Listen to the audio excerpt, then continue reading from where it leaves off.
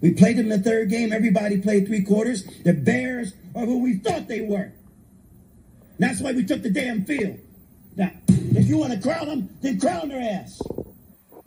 But they are who we thought they were. And we let them off the hook. All right. Thank you for joining us for a special ESBC podcast, ESBC Podcast Network with the end on the network.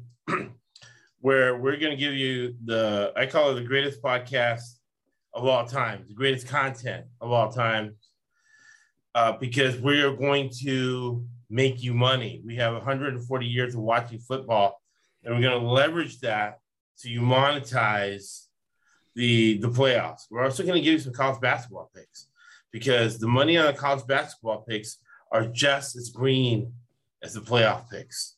And if you take each suggestion we give you and bet it equally, there's a high probability, up to 80%, which is probability theory, that you will make money. Now, we have a graph there showing the way our money went this year, which I have it out. You guys can see that. The average American made $56,000 last year. We made more on this podcast than the average American betting on the game. So that would be the present value. I have an MBA, securities licenses, clients worth 50 million, 20 million.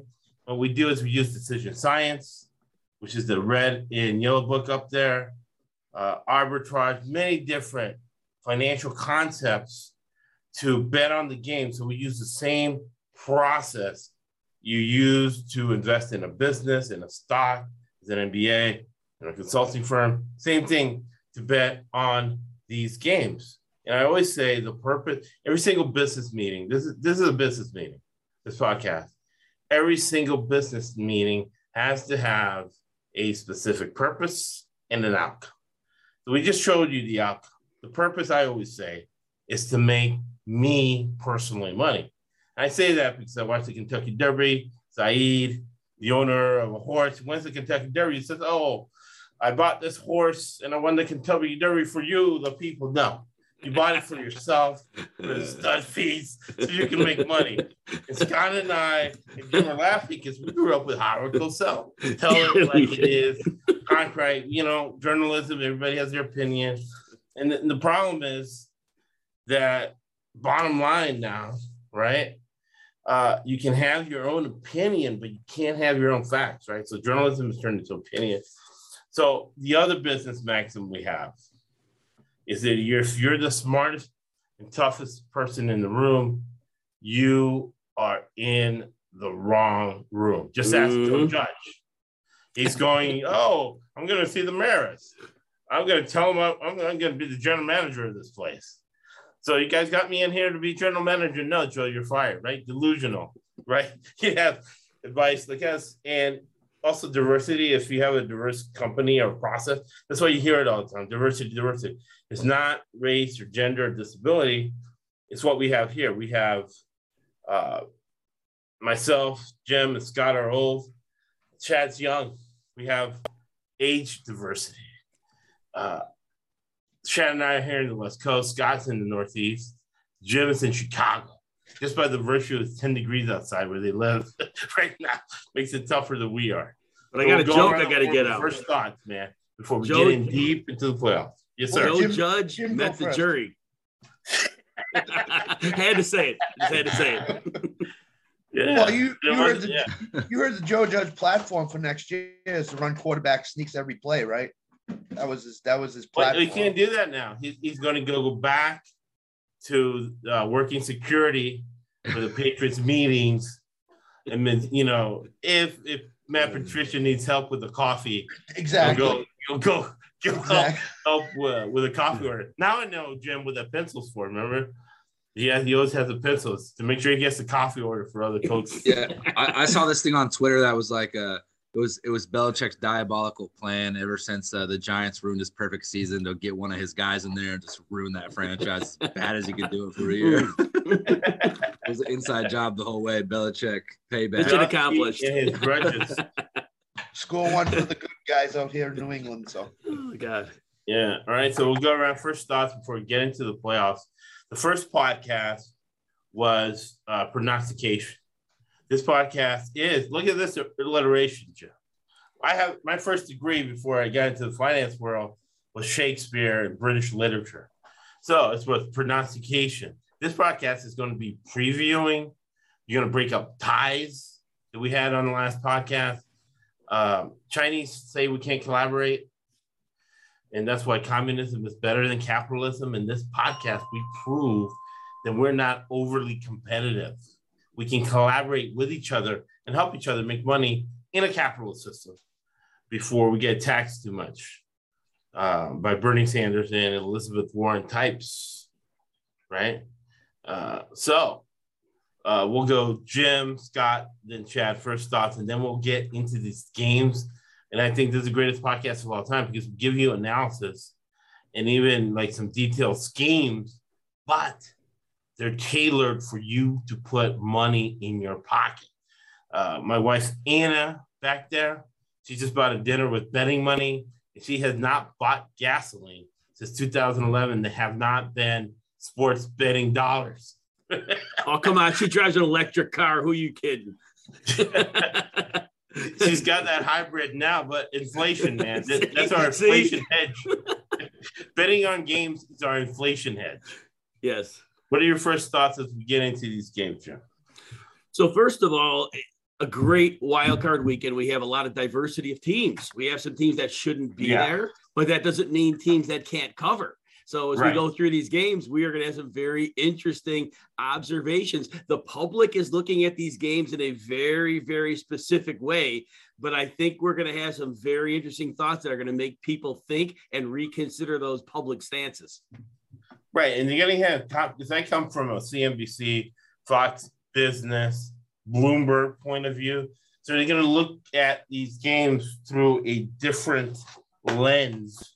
And the whole thing about being authentic and transparent. We're a lot more transparent than the U.S. government or a lot of local governments we have, right, around here. Scott, what are your first thoughts? I'm just excited to go over these games again and have Jim here. I mean, you know, we got his emails on the props and the game notes, which were amazingly fantastic. So thanks, Jim, for that. You know, I saw some things in those notes that I had not even thought of after we did the Wednesday night podcast. So I'm looking forward to breaking the games down with Jim. I'm looking forward to getting his perspective on things, and I'm looking forward to some player props that he might like a lot more than usual. So. Yeah, no, it was great last year. Doing the live streams with Jim, he always gave me some insight in a new pick to approach the game, to monetize it, or rethink my thinking and make money that way. And that's the purpose. We're putting money in your pocket. You got to ask yourself, who is making you money? But we take it a step further. We teach you how to fish. And then since we've been alive so long, we also do mental health first aid kit, financial first aid kit. Chad Nolan, your first thoughts? Man, I'm excited for just the thoughts of this one. I'm happy to have Jim on here. You know, the notes were awesome. You know, so much information. You know, and I'm definitely looking at some, you know, what some player prop angles. I guarantee by the end of this podcast, I'll have a couple player props on my card. So yeah, I'm just excited to you know go through these games. You know, some stuff I'm pretty set on, but there's a lot of stuff that I'm kind of trying to just get as much information as I can in and make the best pick. So let's get it going. Right on. So the first game is going to be, and I'll reiterate this story because I don't know if Jim's heard it. but I am the president of the USF Alumni Association. And I'm sitting here working, same office, sitting here working, phone rings, and a guy says, hello, Josh, come roll. Recommended. You did great work with the USF football tutoring department. We heard that. You were also designated driver for Jimmy Markham, head coach at Arena League. And John bought you a few beers, John Gruden in Channelside, buying people beers, has an office where he brings in LaFleur, he brings in McVay, Chip Kelly is the one I saw with eyes. And they sit there for a week and they discuss offensive football. Josh, my name is Rich Bashashia, and I'd like to become the head coach of the USF Bulls. I'm like, what? We went on to have a conversation that can't be repeated. But now it's all legal. So what he talked about now is now called NIL. So now you can get a $50,000 image and likeness deal rather than getting a paper bag. I don't know if Chad knows about that, but you used to go to the grocery store and there used to be paper there. You get a bag, you bring groceries out. Where we cruise, you put $50,000 in. I can get a guy or two. Well, lo and behold, he's now the head coach of the Las Vegas Raiders. And they're going to the Cincinnati Bengals. And I had a friend who worked for the Cincinnati Bengals. And he used to tell me Marvin Lewis had 15 jobs. So when you read about Zach Taylor, he has 15 jobs. He is the head of scouting. He's the head coach. He's the offensive coordinator. He's also the quarterback's coach. Joe Burrow has a little piece of this offense. So preview this game for us as I put in our first visual of the day. What Scott calls the 6 degrees of Andy Reid. Then we have Gruden, who we just talked about. We have McVay, who's also in the playoffs. So is Shanahan. And Zach Taylor was on the same staff with McVay in Tampa Bay with John Gruden. So that gives you insight why. It's not that we're geniuses here. It's not that we're guru. It's that we've seen this movie before. And it's the same guys, right? The same usual suspects. The name and the faces changed, but the story's still the same.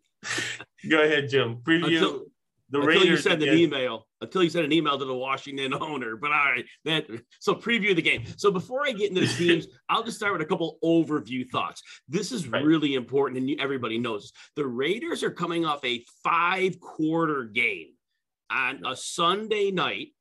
Short week, they're playing on Saturday, a 3-time zone trip while the Bengals rested their starters in week 18. There is a massive rest advantage here. Also, it's going to be 31 degrees with 10-mile-an-hour winds, so the wind chill will be about 24.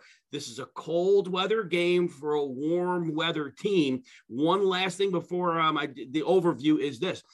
It's only a small sample size of 5 games, but Derek Carr has played 5 games in 37 degrees or colder. His teams have never scored more than 17 points. Now, maybe they weren't great teams. That's the overview before I get into the teams I wanted us to set up.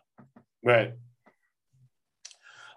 There's ways to mitigate that, right? So they're going to have to come with their running shoes and play defense and keep everybody rested. Chad is the professional football player in this. He plays for the Las Vegas Knights Arena League. He starred in the CFL. I looked up his stats. He has 26 yards a catch, right? It's his Arena League stats. I'm like, man, how I could not run 26 yards, turn around and catch the ball in like 3 seconds or less, right? 4.4 speed, Chad. So you played in cold. He ran to the goal line on every kickoff when he was on kickoff coverage. We laugh about that because teams wear their players out with dumb rules like that. Run to the goal line, even though the guy's kicking it through the end zone every time. But you sprint to the goal line, wear yourself out. So, Chad, playing in cold weather, traveling, how's that going to affect this game like Jim was talking about? I mean, yeah, cold weather is definitely tougher to play in. I mean, there's no doubt about it. Just catching the ball, tackling. I definitely think that cold weather plays to maybe a little more run than pass on the run pass ratio, a little heavier to the run. And I think it plays to the under here with that number being where it is. I mean, cold weather is, it's uncomfortable, but it is a playoff game, and these are professional athletes, so they're going to be up for it. I don't think it's something that's going to, be, anything too crazy for them. But yeah, it definitely impacts, the players, no doubt. Can I ask one question, Chad? So this is specific to a player. So Max Crosby had an unbelievable amount of high energy pass rushes through that entire fourth quarter and overtime. It was all pass. It was all fast paced. Is there any chance that he comes into this game diminished, or will he be a short week, time zone travel, all that? Is there any chance he specifically struggles because he's a key player in this game? Yeah. The biggest question to that is like what kind of shape the guy, how he takes care of his body out of the field. I mean, is this a dude that's like staying away from alcohol, putting a lot of nutrition in his body, and taking, getting the, doing the right stuff throughout the week to prepare his body, and if he's doing that, I think he will be fine. They're all, they're going to be light with practice, keeping off, rest, get some lighter lifts in, get a speed session in that week. If they do it the right way, I think I think he will be fine. I do think though, with that being said, that the Raiders will try to, have some ball control or go a little bit of that route to keep that defense off the field. They definitely want to lower the snaps of the defense this week. There's no doubt about that. Right. Scott, what do you have to chime in as far as what we've just been talking about? Oh, I agree with Jim. The Raiders went 5 quarters Sunday night. It was a late game, got over very late for them. So they lost Sunday. They probably Monday meetings, stuff like that, lose a day in travel to Cincinnati for the early Saturday game. I don't know how much they have left in the tank, basically because, as Jim said, Derek Carr is not a cold weather quarterback. And I'd be interested to find out what his touchdown to interception ratio is, what his passing yards per game is. Did the run game carry them in those games, or did Derek Carr do a little bit more than usual? My inclination is that the run game carried them. They lost all 5 of those cold weather games. 0-5, yeah. It's no more than 17 points scored. Yeah, so my inclination is that Cincinnati, well rested, off of what the Raiders did. Did the Raiders spend all their energy on that Chargers game? And my answer would probably be yes.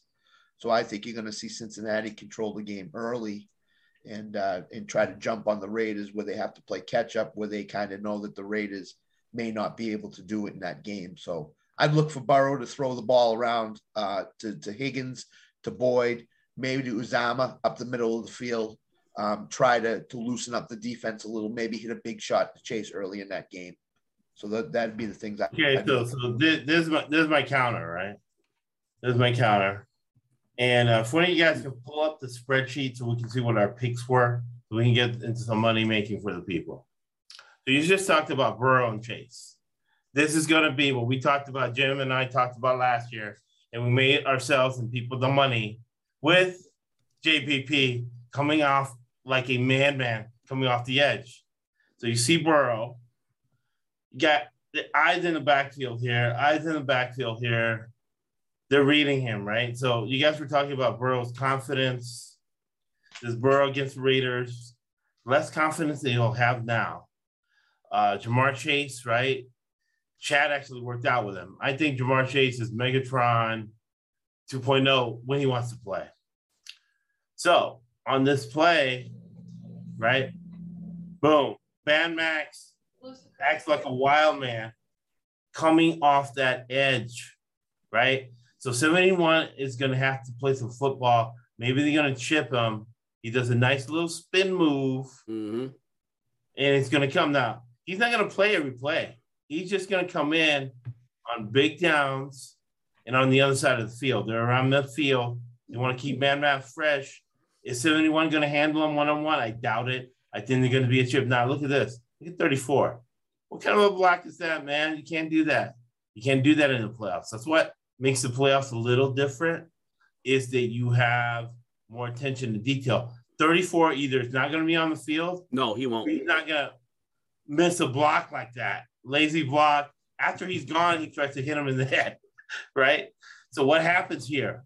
Burrow, who's not Tom Brady hits this pass. Why? Because he's calm. He's relaxed. He rushes to throw, and Chase is wide open. So, again, this is the playoffs. This is not going to happen again. 24 is not going to get beat like that, like he got after. He'll be up here somewhere, right? They're not going to – in the playoffs, you're going to play more conservative. You're not going to let that happen. So what Scott said, I don't think it's happening. They're going to shut him down. They're going to have to go to the tight end. Keep the game low. So I'm going Raiders +6 under the total. What is it now? 5.5. I just saw that a moment ago on DraftKings. Now, that could be somewhere else. You get different lines, different plays, but it's a 5.5. Yeah. We'll look at the different lines. What do you guys got to say about my analysis on that? So here's what I would say. Okay, two points I would say. Number one is Cincinnati. Burrow is a totally different quarterback than he was at that time during the season. And number two is I've gone on the premise the last four to 6 weeks is that guys coming off the COVID list tend to either have their play cut or they struggle. And Mixon has had a week off the COVID list, but how is he going to perform in this game off of that?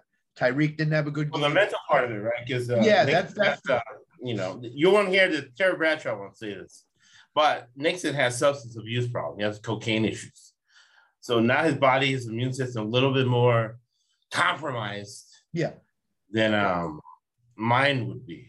So that'd be my interesting thing. And the one thing all hyped up, maybe And the one interesting thing I saw in this box score in that game is Mixon did not have a target or a catch in that game, and that was strange in that game that he did not have. And Jim can talk to that a little bit more, but that was strange to me that he didn't even have a target in the game against the Raiders last time. It was a very weird game. The score was 32-13, but it was close. Late third quarter, the game was within a score. And then there were some turnovers, and then Mixon ran a lot late in the game. But they did, for whatever reason, and the Raiders are very easy to target.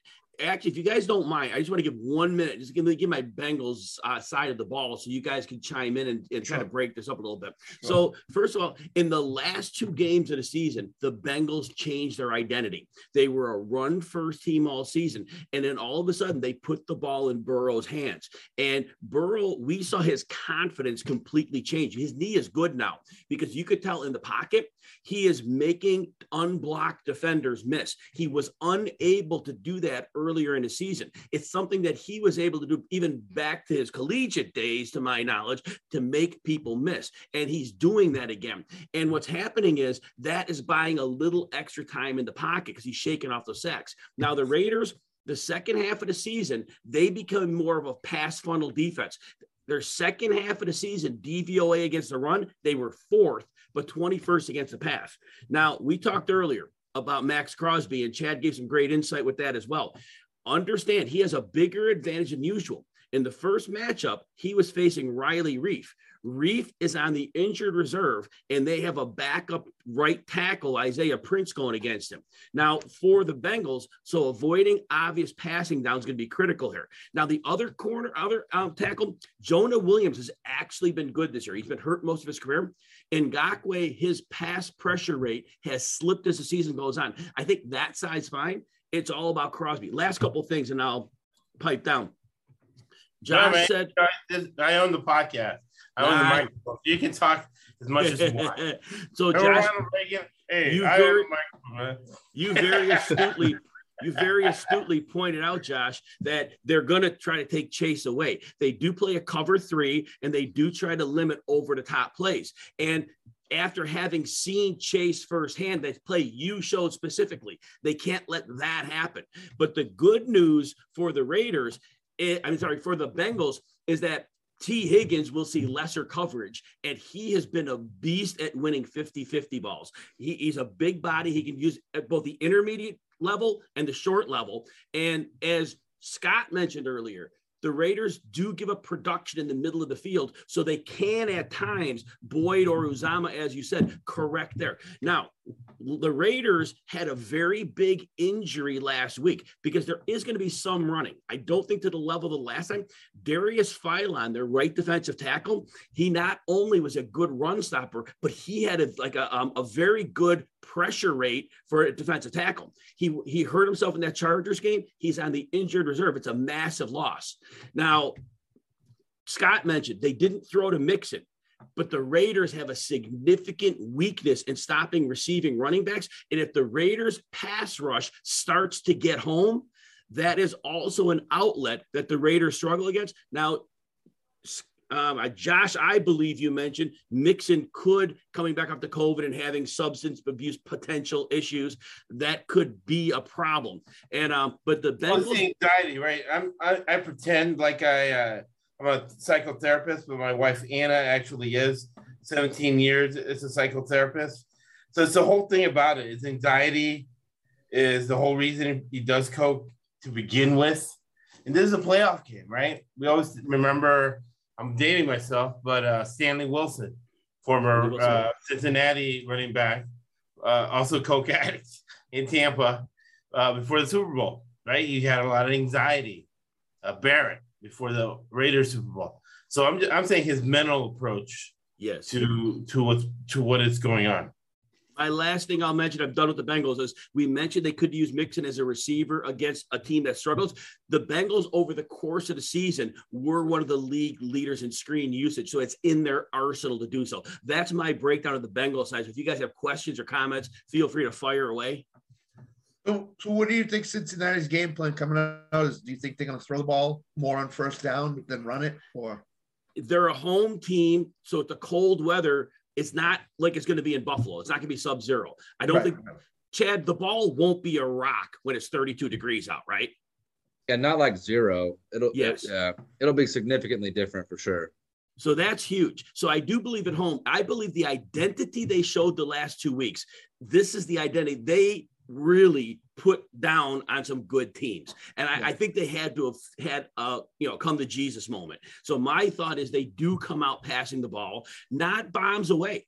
They're not going to let him get hit a ton. They're going to use that short to intermediate game because that is a fundamental struggle of the Raiders. The run will be mixed in, but unlike the first game, I personally believe this is a heavier pass volume game. Does that answer the question? Yeah, it certainly does. Certainly does. Yeah, right. So, go ahead, Chad. So it sounds like you're maybe T. Higgins receptions or yards over might be some good prop plays possibly. Yes, T. Higgins, the most recent one I saw was 65.5 yards and 5.5 receptions. I do believe that this is the quote-unquote T. Higgins game because they don't have – Casey Hayward more likely will see more of Jamar Chase.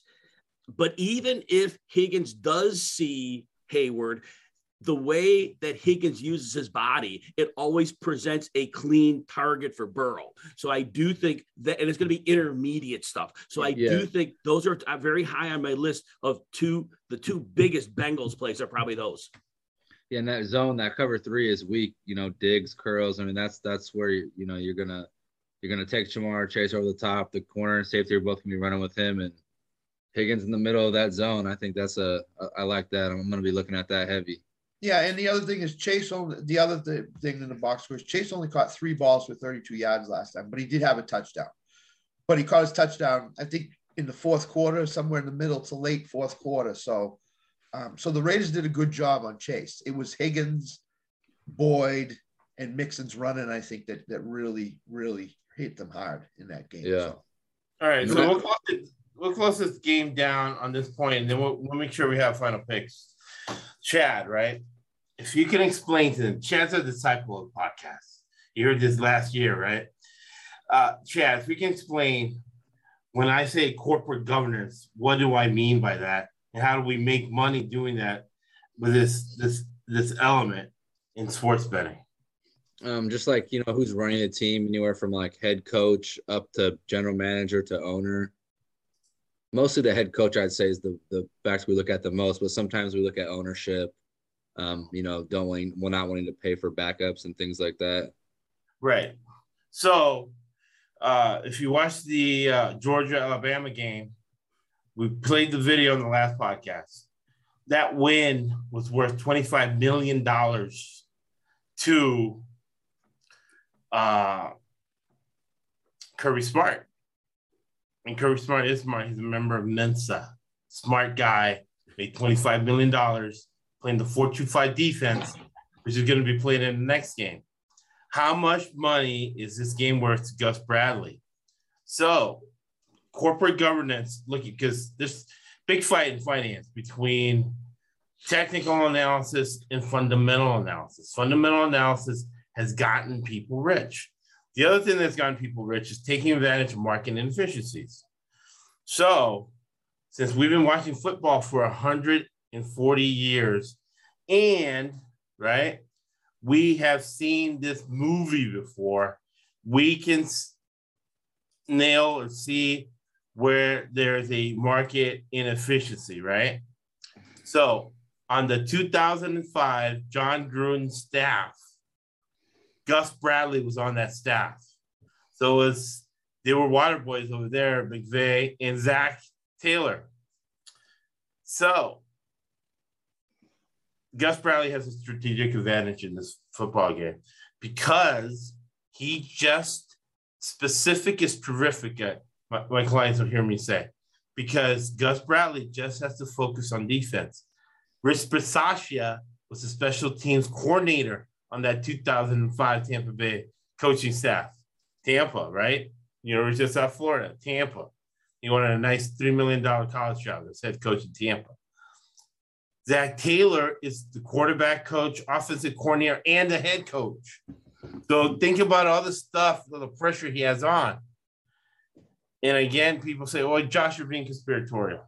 Well, listen, the money's just as green with my crazy Taylor Green conspiracy theories. The Brown family is cheap.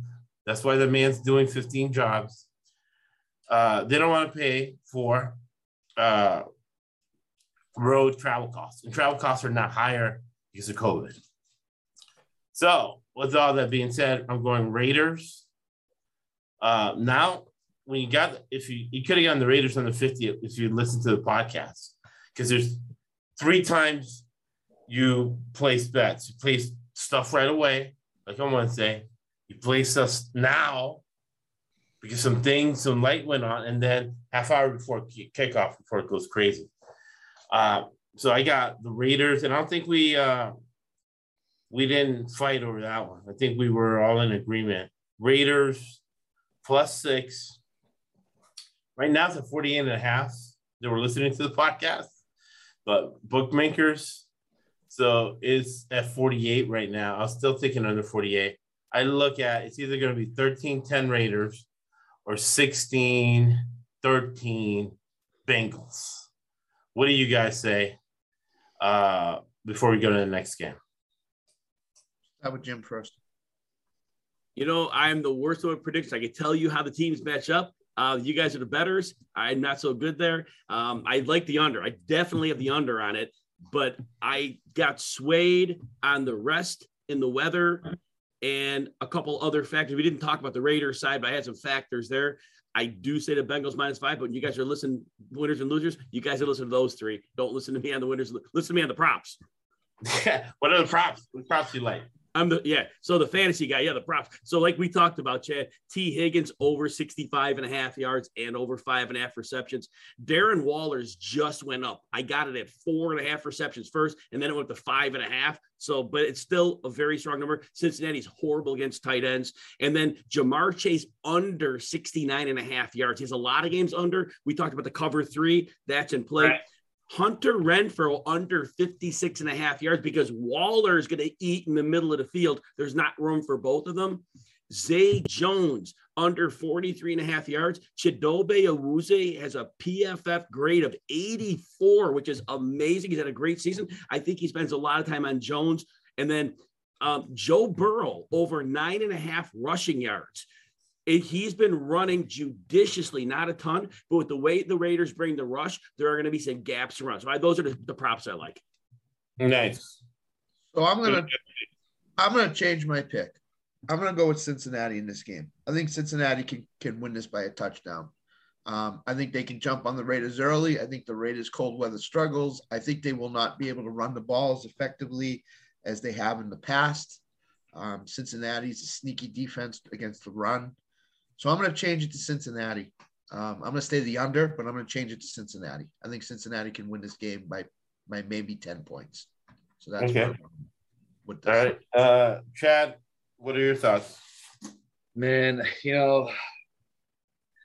I love the under here. The side is definitely a little more controversial, I think. But, I like the Bengals to win this game for sure. I like the Bengals to win this game. I think that, they win it by, 3, or 3 or 4. It's a playoff game. To me, it's going to come down to right. The matchup, is the pass rush for the Raiders going to be able to get home?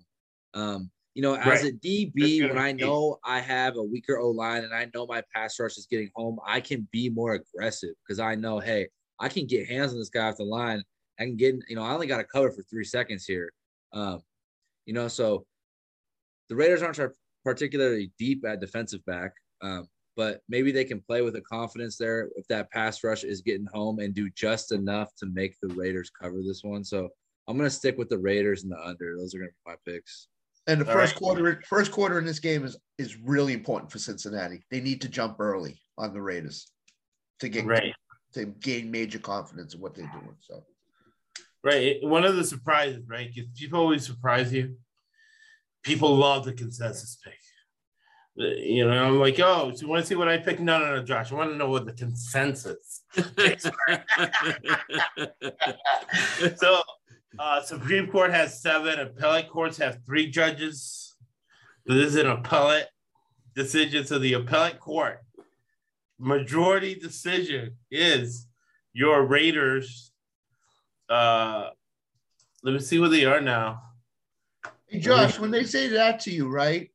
Do you say to them, but I got some, and they're like, nope, forget it. Don't want to listen. Yeah, exactly. No, that's what they are. No, Josh. Thanks, man. While Josh is looking that up, I quickly want to just do a little more information dump while Josh is looking up. For the Raiders, Derek Carr over the course of the season, he was much less effective versus zone than man. But since he does play a lot of zone, so that doesn't suit up to his strengths necessarily.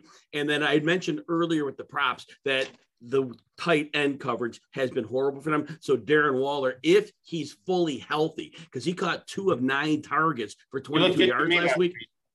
Say that again. He looked good to me.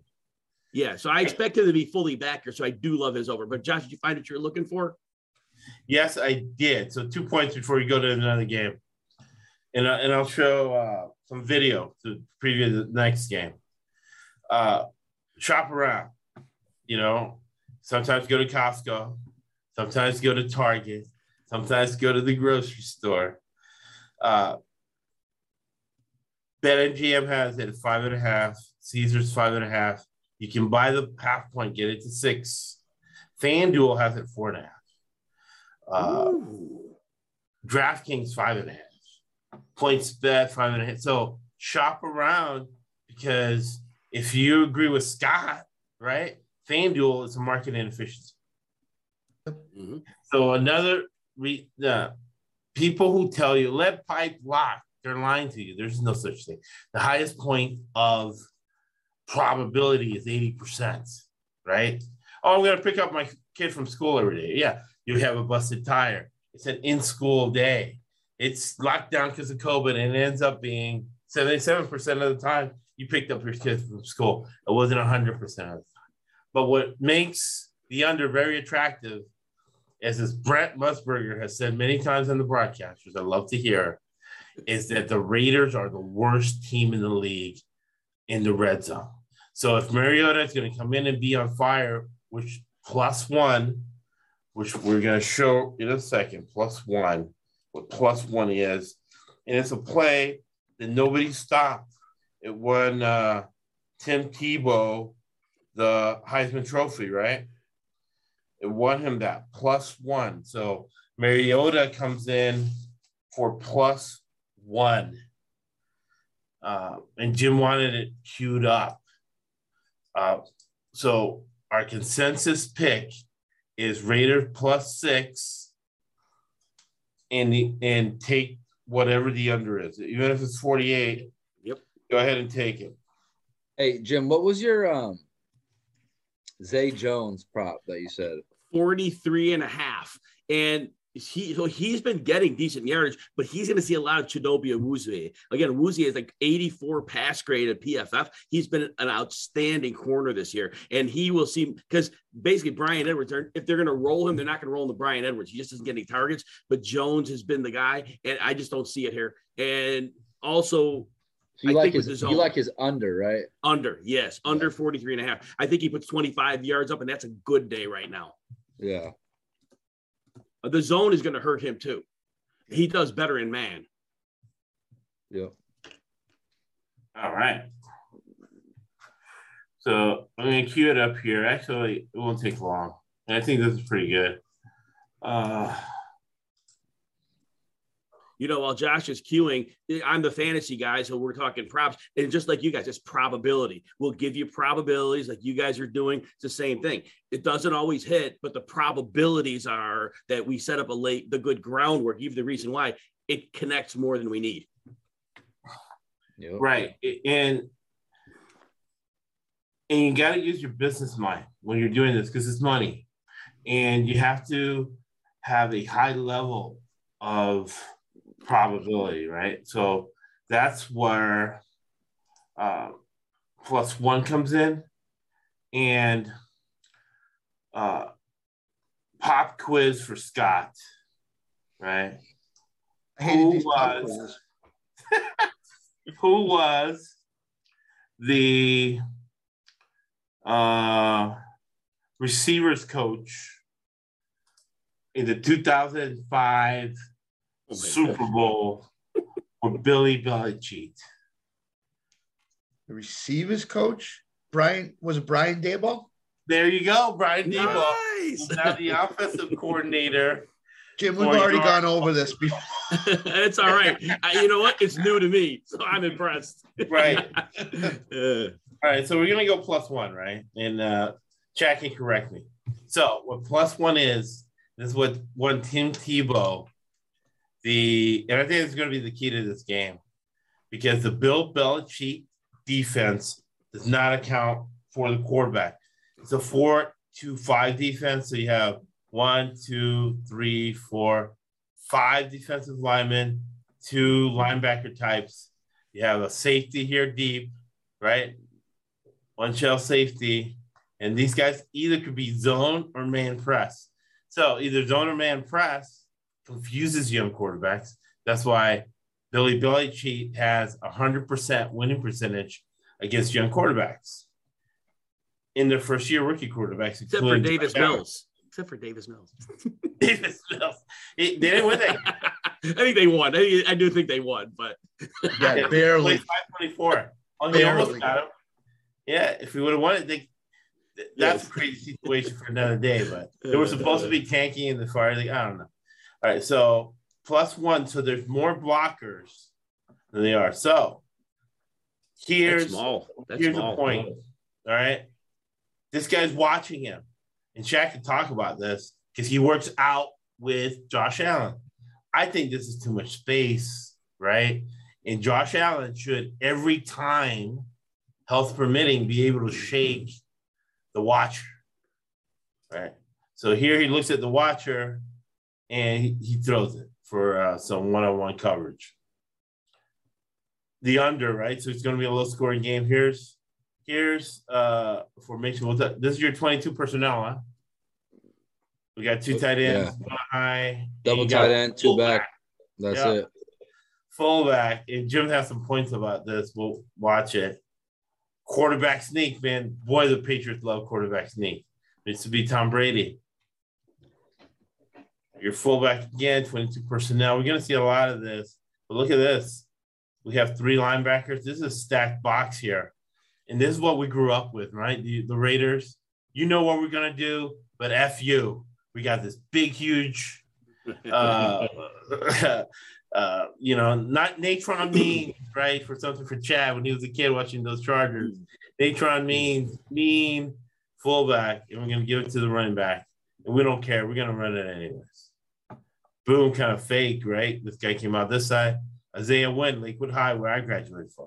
This is the play that interests us right here. And Isaiah Wynn's going to miss this game. He's out. Yeah. Oh, Lakewood High is going to miss this game. That's a huge loss. Not as bad as Trent, not as big of a loss as Trent Brown would be, but yes, it's a big loss. Big loss.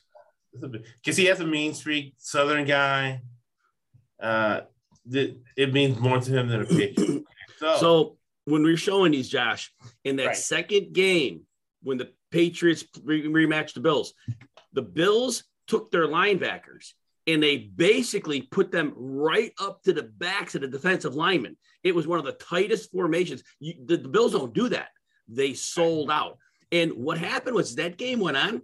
Josh McDaniels started doing more toss sweeps, getting players to the outside because they so overcompensated to stop that middle. I thought that was really interesting. But having tipped that hand, I do expect Josh McDaniels is going to use more play action here. Now, they have used Jonnu Smith very lightly this year. This would be a good week to include him. Hunter Henry is going to be a factor in the passing game, though, because Hunter Henry.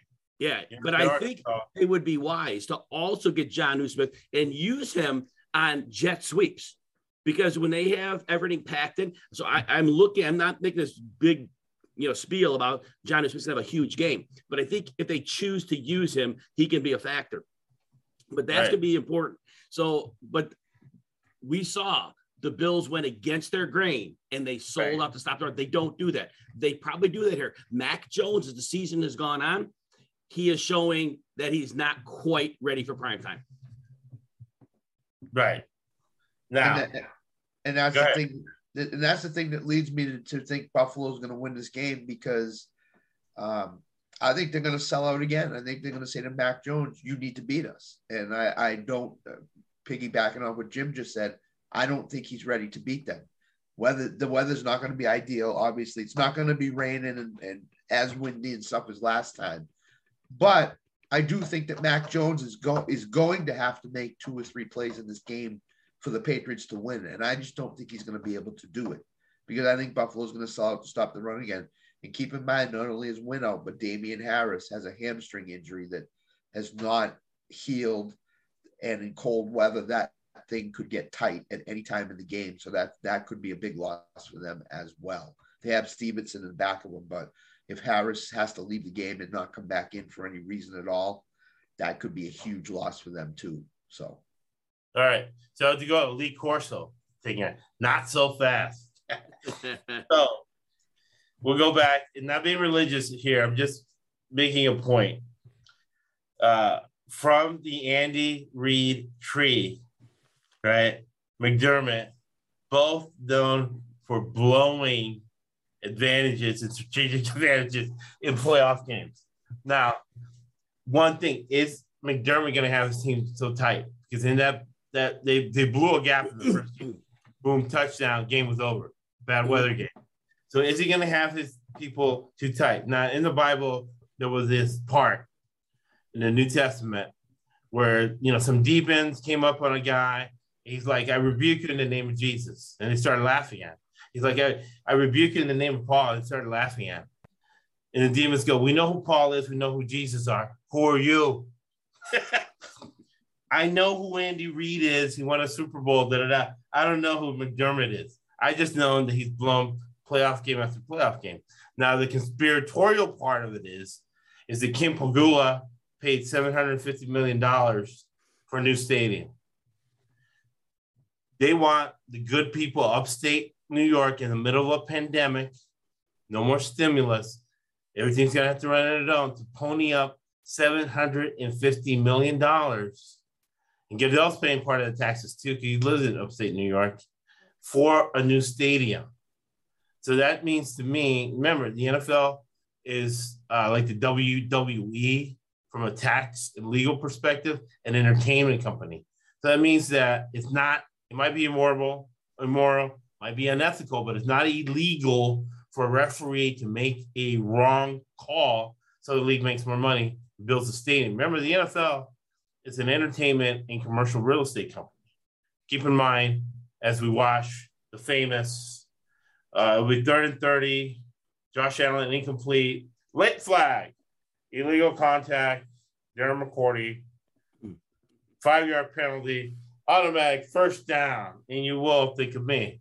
All right, so that's a factor there.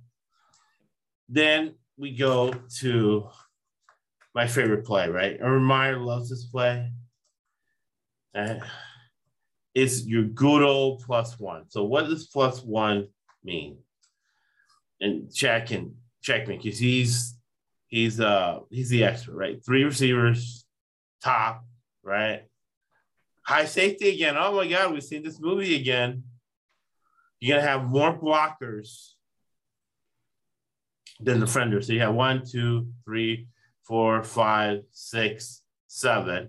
You have 1, 2, 3, 4, 5, maybe 6. Who's gonna block there? So you have 7 against 6. Josh Allen makes it +1. Remember, Bill Belichick has won 7 Super Bowls. Pete Carroll has won 3 national titles in a Super Bowl. So they don't account for the quarterback.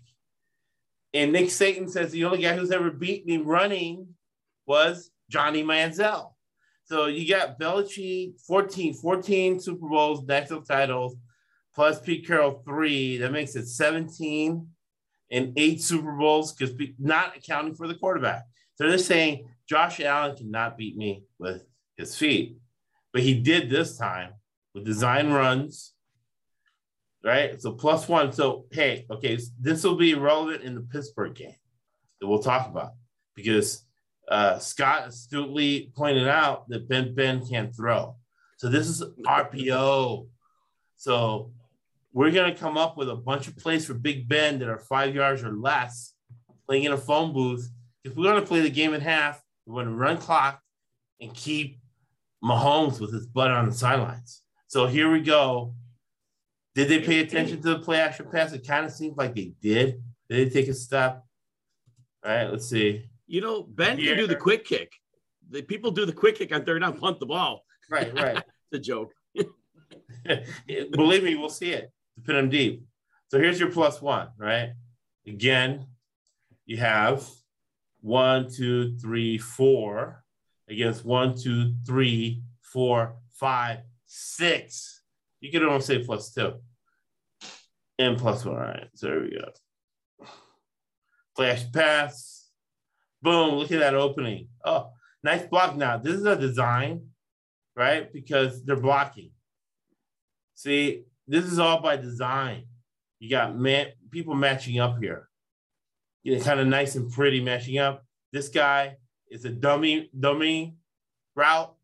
Dummy route is making a fool of this guy, making him run out of them while the other guy has the ball, right? Or if you want to be more politically correct, they used to say a nicer coach used to call this an entertainment route, where you're entertaining this guy. You keep him away from this guy here. So here we go. While you show that, can I drag Chad into this for a minute? Yeah. So, Chad, going into this game, I want you to talk about some concerns. So, first of all, we're looking at near zero temps, sub-zero wind chills. Now, Stefon Diggs openly complained to Josh Allen about putting too much sauce on the ball when it's cold. Yep. This is going to be way colder than anything they've had this year. And Chad explained about that to me as well. So, Chad, I'm going to frame this whole thing out for you, that I want you to speak to it. So, I fully expect Bill Belichick to play tight man coverage, to force Allen to use his big arm to power the ball into those windows, knowing the receivers don't like it. That said, what are your thoughts on that? Now, Allen's going to run for a ton. We get that. But what are your thoughts on the weather, the cold, the ball, and the sauce on it? Yeah, you know, that's always a thing with big arm guys, you know. Sometimes just like on those slant routes, you know, it's like, the best quarterbacks throw a really catchable ball. And sometimes when you put too much, you know, you got to find that fine line of just enough velocity to get it there, but make it as catchable as possible. You know, if you put too much on it, you know, throw it all hard, you know, it does. It can make it a lot harder. And it doesn't give us time for an adjustment. If you put it on my back hip and you throw a freaking bullet, I can't flip my hips and adjust to it. Take a little bit off it, I can easily adjust and make the catch. Right.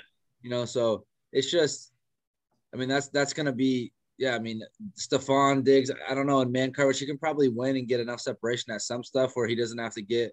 But yeah, I mean, it's tough when there's a tight window and you got to drive a ball and it's that cold. I mean, it adds a whole nother element of being able to make that catch and hold on to it.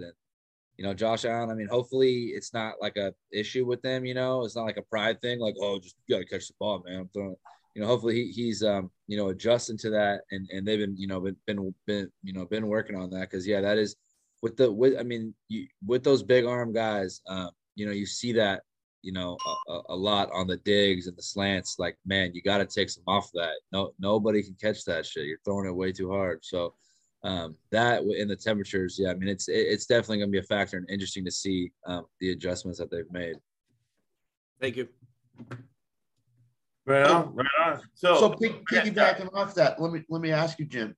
Do you think he goes away a little from Diggs and maybe to like a Gabriel Davis, or do you think he's going to stick with him? No, I don't think he personally goes away from him. I think if it's an issue for Diggs, it's an issue for the other receivers as well. And if he's going to throw the ball, Diggs is an elite receiver. But if Diggs is having difficulties, then Sanders, Beasley, and Davis are going to have those same issues. Yeah. Whereas they don't get the separation that Diggs gets. So Chad brought that up again very well.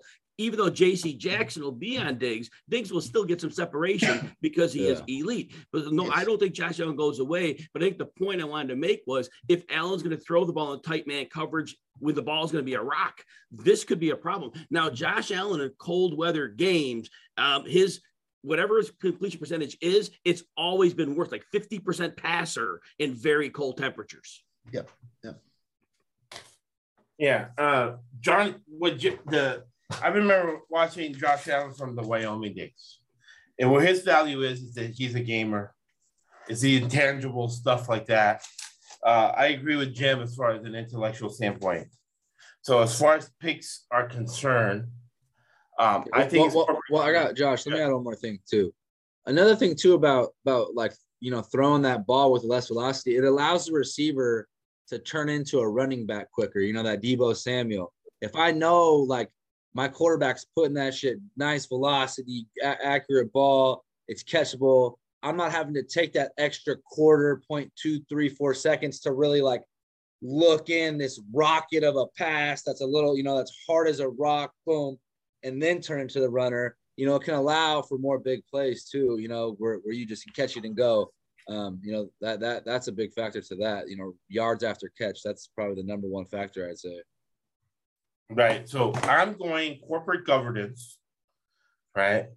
Patriots +4, under 44. I think it's going to be slugfest. Slugfest Saturday. These two games that I see. We agreed on the under 44, but there was a dispute on the side, and Chad and Jim are going to collaborate to break the tie and come up with a consensus pick. Go ahead, Chad. I'll chime in last. Yeah, so I'm going with the Bills here. I just think that they're going to be able to do just enough to win this game by a touchdown. I just think they just are a more complete team on both ends. I just think they have a little bit more. And, the corporate governance edge, does go to Belichick, but I think, McDermott can do enough. That home crowd, that Bills Mafia is going to be going crazy. I think they can feed off that energy and do enough here to cover this one. So I'm loving this under 44, and I'm gonna rock with the Bills -4. Now we always agree. So when we always agree, we dispute. I always tell people to bet double on what we agree on. and I'll make it 4 for 4 on the under. I'm 100% on that as well. Don't see it going over in too many scenarios. Obviously, there's never 100% anything. We know 80% is about what we're hoping for probability wise. Now, I did take the Patriots +4. I do believe that Allen's going to make some mistakes due to the cold and the receiver issues. I do believe the Patriots, what they showed in the second half of that last meeting, they can make some creative plays. If the Bills put that hyper stack where the linebackers are on the backs of the DBs, I think there's going to be some misdirection. I think they're going to make a big adjustment here. That's going to keep them close in the game, but I do think the Bills over the pass cover. You want some props? Sure. Yeah, one little detail. It's the same thing for Queensberry. and if people could go back and watch it, it was a Monday night game when they panned to Belichick laughing at the Bills because they had screwed up that game they should have won. And literally, I've never seen Belichick so happy. They panned up to McDermott, and McDermott was cursing out his assistants, right? He was not taking responsibility. Again, Monday night, Kirby Smart, it was $25 million. Believe me, the Bills assistants don't like people getting in their faces and hanging him out to dry in front of Kim Pegula. Now, do I think the Bills are going to win? Yes. Do I think they're going to cover 4 points? No, because I think that's going to be a factor. I think that these Bills assistants, because the Pegulas are so cheap, can get more money being college coaches. So big corporate governance advantage for the Bills. Go ahead, hit me with those props. Okay, so Josh Allen under 243.5 yards. That plays with the under of the game. The fact he's going to run for yards, which goes to the next prop. Now, the initial prop I had was Josh Allen over 39.5 yards. That already went up to 44.5. Still fine there. I think it's a 65 to 70 yard rushing game for him here. Devin Singletary under 64.5 rush yards. He has stepped up well lately, but the Patriots are very solid against the run. And if Singletary is the regular running back, the Patriots are going to treat him that way, and I don't see him breaking any long runs here. I'm waiting on – I haven't seen a prop yet on Steph Diggs receptions, but if there is a number of 6, I would say he gets more. I don't know what the yards would be, but I haven't seen a posted prop for that yet. Last one, Jakobi Meyers, longest reception, under 19.5 yards. Nice. Jakobi Meyers, man. I always think that's some sort of law firm. Dewey, Cheatham, and Howe. That's the law firm. Love it. Anything else in this game? Scott, what's your side on this? Buffalo. Okay. Buffalo. So I'm not by myself. Mine's breaking the tie. I'm Bill Belichick. Could this be the first time you're pro Belichick? Hey, I'm seeing the line up to 5 too. I'm seeing it that's up to 5, -5 Bills. -5 Bills, yeah. So and I see a 4.5. That bet again. I already bet this game. Yep. Jim, I saw a Diggs reception 6. That's what you said. I do think he gets 8 catches here. I don't think the yardage is overly great, but I do think it is separation. He is the one who's going to get the ball because he will get separation. I don't think the other guys are going to see much separation in this game. Okay. All right. So you got the consensus picks, you got the props. And we all love the under. I think that's great that we all love the under on this. We all love the under. So let's say I'm betting $1,000. Put it $2,000 on the under and put $500 on the side. And then put $100 on all the props. And we anticipate at an 80%, because you got to remember this is percentages. 52.5% is break even. So let's say I'm not going to do it because I don't trust McDermott and his leadership abilities as a football coach.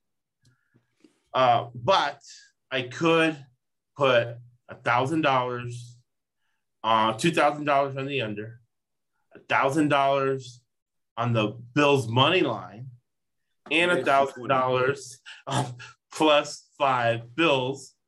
And if I hit 2 out of 3, that's 66%.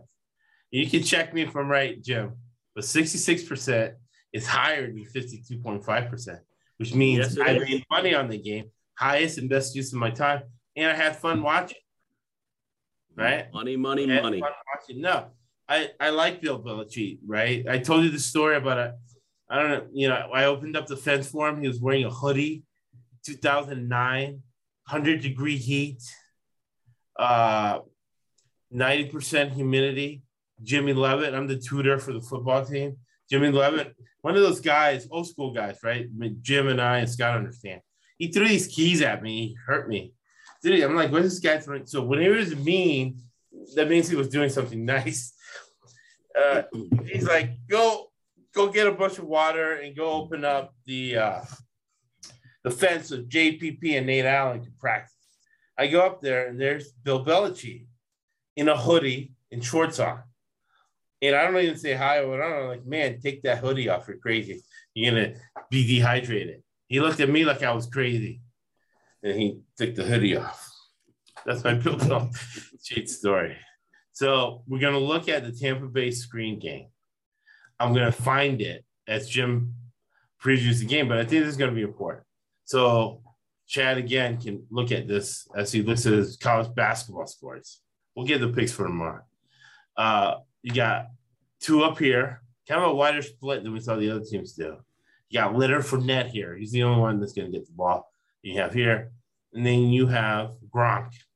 See, and what I like about this really is the Lloyd Carr offense from Michigan. Brady used to play there. Brady has a third of the offense. I think he's going to have even more. Brian Leftwich interviewing for the Jacksonville job. His head isn't in there.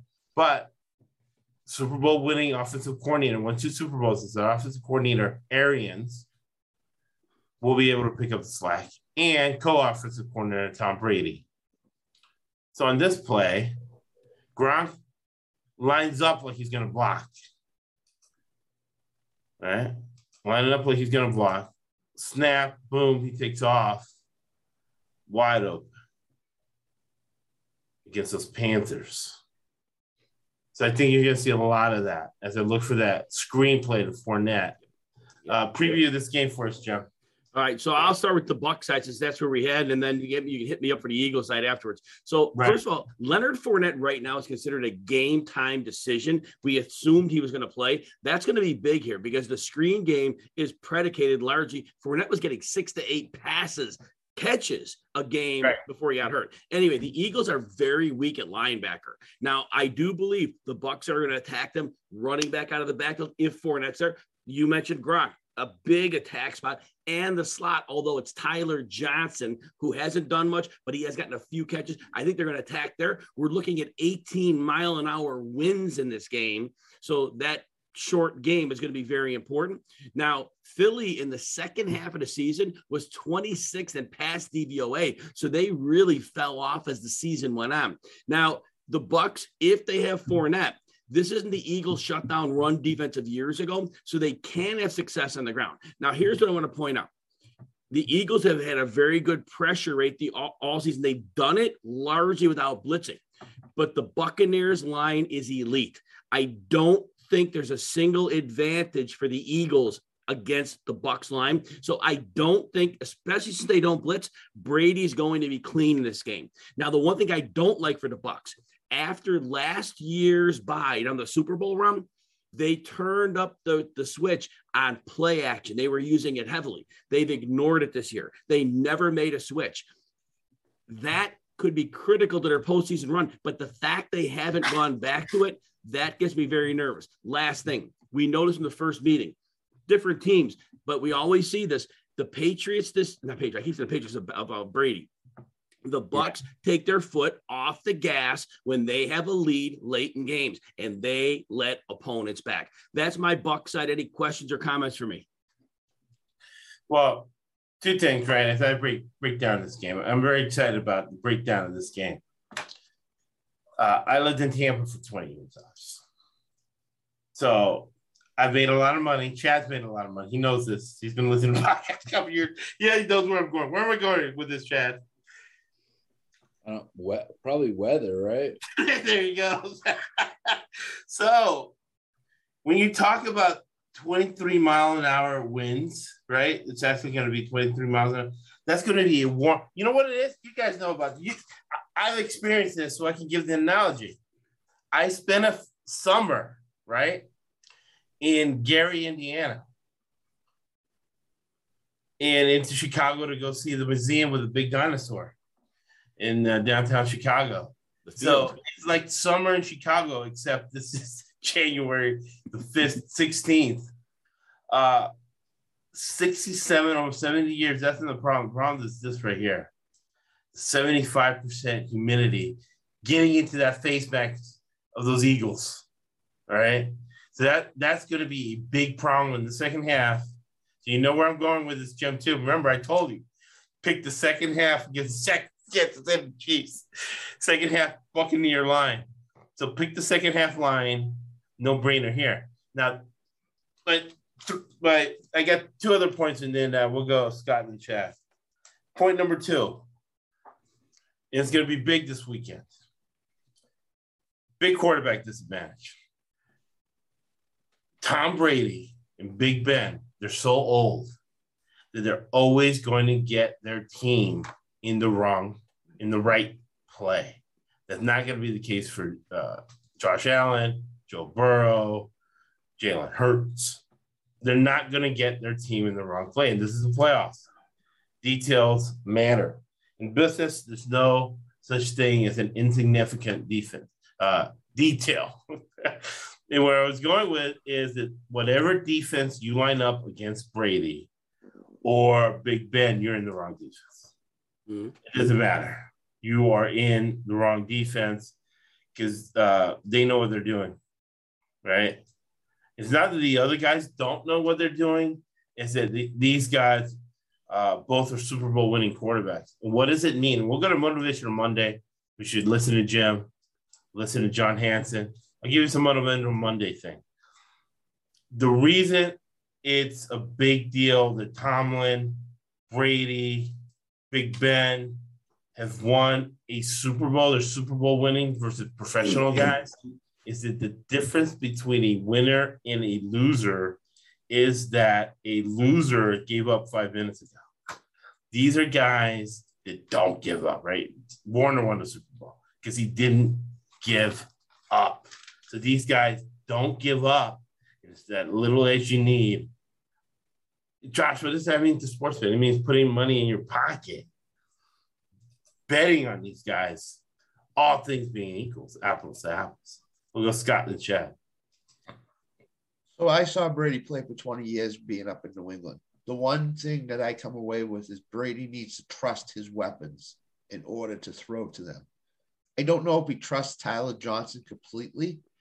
I know he trusted Cyril Grayson, and that could be that's a big loss for them if he doesn't play. I think Fournette's going to play simply because I think Ronald Jones is already been out. So I think if Fournette is close, I think they're going to play him. And the other big thing to keep an eye on is if the rain is abated by the time that game starts, then that playbook is completely opened up for Tampa Bay. They can throw to everybody. I think Gronk plays. It only rains 15 minutes at a time. So even if it rains in the first quarter, by the second quarter, there's not going to be any rain. It could be over, yeah. So I think Gronk and Evans are going to play huge in this game. I think Gronk and Evans are going to play huge in this game. Evans is going to get the Slade treatment probably, so I would look at Gronk. Maybe a Scotty Miller pops up with a big catch. An underrated guy. I think I like to know what's the prop on Scotty Miller. You guys know? Quick interruption on Scotty Miller. They've been using him horizontally on the few snaps he's been getting. They're not using him vertically this year. Okay. That's just a weird anomaly. I just want to share that with you. Yeah. Zone beater. So I believe this is a big Gronk game. I think this is going to be a big Gronk game. I think they're going to win it. I think obviously they're going to they know Philly wants to run the ball. That's all that they've been doing in the second half of the year is mostly running the ball. These two teams are pretty different from when they played week 7, week 8. So they're polar opposites to where they were in that thing. The game's in Tampa. The humidity is going to get Philly in the second half. I like Tampa in this spot to win this game. I like them to cover the spread. So I like them to blow them out. The only thing Philadelphia has, if I was the Philadelphia offensive coordinator, would be to run Hurts on every play. All right. So here's Tampa in the screen game. Right. So this is the wrong team to have bad linebackers again, because the Lloyd Carr, University of Michigan, 3 tight end offense. So here's a wide receiver screen, putting pressures on those linebackers. What do you think, Chad? Yeah, I think this is Tampa Bay -8 all day. I think Tampa Bay is going to win this game by 14 plus easily. The total, I mean, with no weather and no wind, this is an over 100% all day. This game's going over. You know, I mean, I still think it can probably still like the over just because of how the numbers, you know, opened at 51 is down to 45.5. I think the value's on the over here for sure. Right. The perceived value. We don't know the numbers. The casinos don't share with us the real numbers coming in and out. So it's a perceived value we have. Yeah, go ahead. Exactly. But yeah, I just think that I get sticky on the word value. You know, looking at the weather, the rain is supposed to clear up, you know, before 1 o'clock, before that game starts. You know, the wind. I lived there for 20 years and it never rained for more than 20 minutes. The 20 years I lived in Tampa. So that rain is not, you know, from California or wherever else in Chicago, it's not the rain you would think. It's a 15-minute rain with a lot of thunder and lightning. And then with the stadium, you know, the stadium maybe can block out a little bit of wind. It does. Again, Ray J. Where they can still move it a little. So, yeah, I mean, I like. So you're the beer line, the wind doesn't hit your beer. Your beer doesn't go flying everywhere. But I like the Bucks -8. I'm going to put a little bit more on the Bucks -8 than the over. But those are my picks. I'm playing Bucks -8 and over 45.5 in this one. So Jim, do you think Tampa can get to the 30-point mark in this game? So that's going to be interesting because when I give my props, I'm going to give it now. I have the first half team total of over 13.5. I've seen the Bucks take their foot off the gas far too often in the second half. They've been a very good bet on first half covers for much of this year, but in the second half, they drain clock. They're very good at it. That offensive line can do whatever it needs to do, run block or pass block. And when you guys are set, give me a minute at some point to cover the Eagles side of the ball. I got a couple points for the audience. Yeah, go ahead with the Eagles. So first of all, the Eagles, they're in the playoffs, but they haven't beaten a single team of note this year. Now, they had an easy schedule. When they played tougher teams, they weren't able to win. So that's important to understand. Now, when they played back in week 6 before their bye week, Jalen Hurts was almost primarily out of the shotgun. It was a pass-first offense. They figured out in their bye week it wasn't working. So they come out. And since then, I could have told that for the season. Yes. I would have told you that in training camp. But Josh, they're one of the few franchises that did something about it on their bye. So now we see 12 personnel. We see 3 tight ends on the field. And they use Hurts as an option runner. So basically, they create numbers in the running game that make them very tough to defend. Now, the Bucks are not the same run defense they were the last few years. You can get a little traction on them. Now, Vita Vea is going to have him and Ndamukong Suh. They're going to need to have a big game, and they're really going to need to step it up here. They've been good. They haven't been great. That's a huge problem, is that Buccaneer defensive line. They just got too many players. Yes. Now, the Eagles, their offensive line, obviously outstanding both in the run and pass game, but they have athleticism. Kelsey, the center, he pulls really well to, again, create leverage in the run game. Now, Tampa Bay, second half of the season, 17th in rush DVOA. This is a team we normally see lights out. A big component to watch this one. Levante David, if he's been activated from the IR, if he's healthy and he's active in this game, he creates a difference because him in the run game, he is fast and he's able to still sniff out some of those runs. Their other linebackers aren't as good as he is. Couple last points now. The Bucks pass defense, they're the strongest on the perimeters, okay? They're weaker in the middle. But Jalen Hurts, if you watch him over the season, he doesn't hardly ever throw the ball in the middle of the field. He throws to the perimeter, which is the strength and the teeth of that Bucks pass defense. That makes me nervous. Now, he's going to run, which is going to be fine. But ultimately, if and when the Bucks get out to a lead, if the Eagles have to abandon that great running game of theirs, they're screwed. Because then Todd Bowles and the blitz schemes are going to pick up, and that's going to be very problematic, regardless of whether Hurts runs or not. And so basically, those are my points. I think the outside receivers are a big disadvantage because that's the teeth of the Bucks defense, and they're getting guys healthy. Any questions or comments? Well, again, fundamental analysis, corporate governance, right? When you pick Shelly Sunderman, her dad ran the Colorado State Pension Fund, $1 billion hedge fund 25 years ago, right? and I was dating Shelly. And to be able to be in the family, you had to know, fundamental analysis. And I would go with a dad, Ned Sunderman, and people can Google this, Ned Sunderman Capital Management Company, right? He's like a billionaire.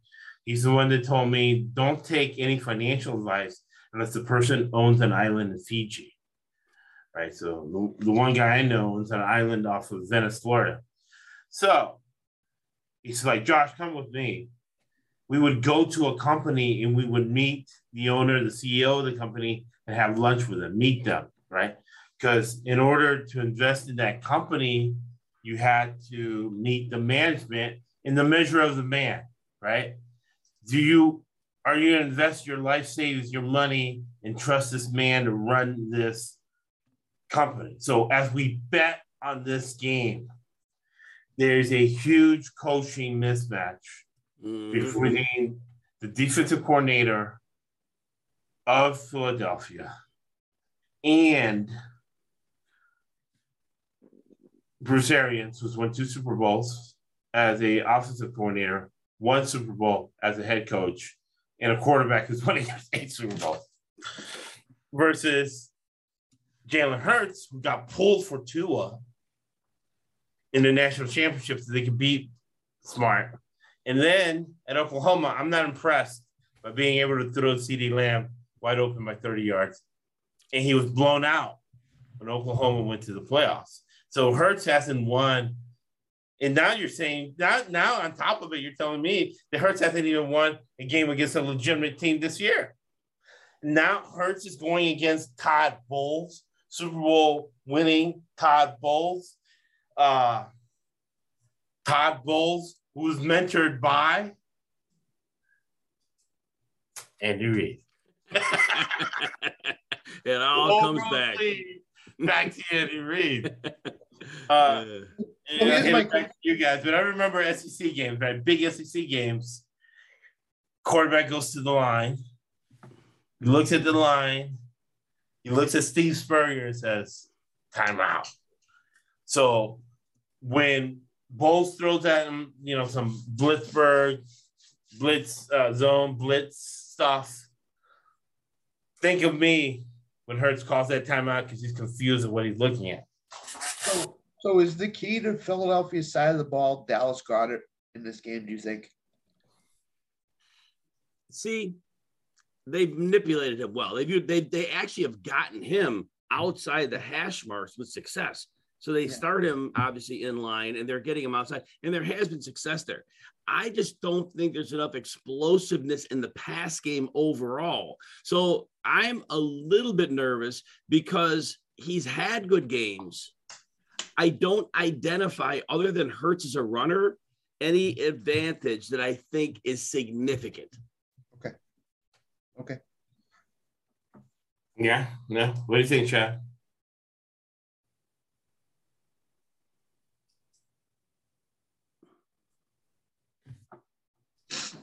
He's on mute. Oh, you're on mute. You remuted. There you go. There you go. Yeah, no, I'm on the Bucks all day here. I mean, this is probably one of the best plays of Sunday is the Bucks -8. I like what Jim said about their team total over first half 13.5. That really kind of jumps out at me. I'm going to look at that hard because I know me and Scott had talked about their game over 27.5. That 13.5 first half might be a better play in the whole game, 27.5. So that's something that I'm looking to add to my card off of up here in Jim. So. Yeah, and I think Tampa may score 14 points in the first quarter, to be honest with you. Yeah. Now they've been a fast starting team. I mean, all year. That's been their MO. They're gonna come out, they're gonna try to jump on you early and then run Fournette late, and take their foot off the pedal. So I like that. I like that play a lot. I like that. So our consensus pick is going to be your Tampa Bay Buccaneers minus the, what is it now? 8. Man, that's a perfect spot to buy that point. Make it 7 to get it to a key number. Yeah. Jason loves out there. Our friend Jason has made a lot of money. And Scott's saying, hey, we need a cut of that, a percentage of that. But no, Tops got out of it. And over 45. 45 is way too many points. That second half, the quit factor, right? We talked about Chad's the one who introduced it. Business decision. And we're going to tackle somebody in the heat. We're down by 20 points. I need my contract for next year. And you're talking about, you want to talk about bad corporate governance? The guy got the game ball for special teams. And then on Monday, he comes in, for treatment. And then, hey, get your playbook, you're cut. He goes to the doctor giving him a physical because he's cut. And they're like, oh, we got the wrong guy. They had the office mixed up who they were actually cutting. All right. So they know, nobody cares how much you know until they know how much you care. The players on Philadelphia know that they do not care about them at all. So they need to preserve their bodies to get a contract next year. For us, it means betting on the over and in Tampa Bay second half line. And what are the props for this game? Yeah. So some props. Tom Brady under 1.5 rushing yards. There's going to be kneel downs at the end of this game. And here's the kicker on it. Arians yelled at him because Brady started running recently. And he goes, stop running, because he knows Brady can't afford to get hurt. And I think Brady is smart enough to listen to him on this one because there's no run that's going to be important. So I think Tom Brady, he might get his one quarterback sneak at the goal line. But again, you throw in some kneel downs, and those are negative yards. I love Gronk over 55.5 yards. We talk about the linebackers of the Eagles being a massive liability. They're very poor in tight end coverage. And with no Godwin, no Antonio Brown, Gronk is going to be needed. The last one, I only identified very few props on this game. Jalen Hurts over 49.5 rush yards. The Bucs have given up rushing production to mobile quarterbacks. Hurts at some point when things are breaking down is going to have to take some matters into his own hands. It's going to be way too little too late, but I think 49.5 is going to be an easy number for him to hit. No, big time. Big time. And keep in mind, Brady's MO in his whole career has been go to guys he trusts in key situations. And this playoffs is key situation. So Gronk over 55, no doubt about it. No doubt. Well, they have bad linebackers. Yeah, that's the other thing too. Terrible. So giving up tight end production all over the place. Cameron Brate, I wouldn't mind, you got to look at the prop for Cameron Brate. And OJ Howard. Didn't Evan Ingram score a touchdown on them this year too? He may have. Yeah, it sounds right. That sounds right. The guy hasn't scored a touchdown in his whole career, and he scored a touchdown against Philly, I think. So that tells you a lot right there, basically. So Brate was interesting. I did think about it. I definitely thought about it. I like him in this situation. And I heard it through the grapevine, Fournette is going to start or play at least, or he can play. Let me put it this way. What I heard from a very informed person in Tampa Bay was that he can play. Yeah. These are people. They need him. They need him in a big way Sunday for sure. So. All right. That was unanimous. Now we're going to go to a consensus one.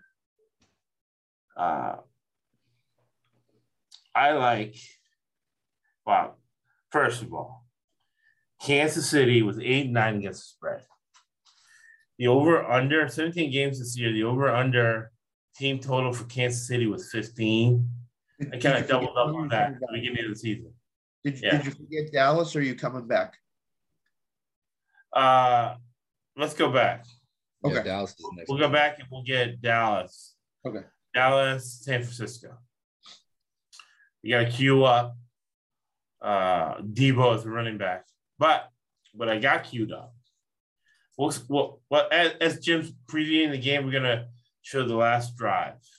But this is what it boiled down to, the discussion we had on Wednesday. Right?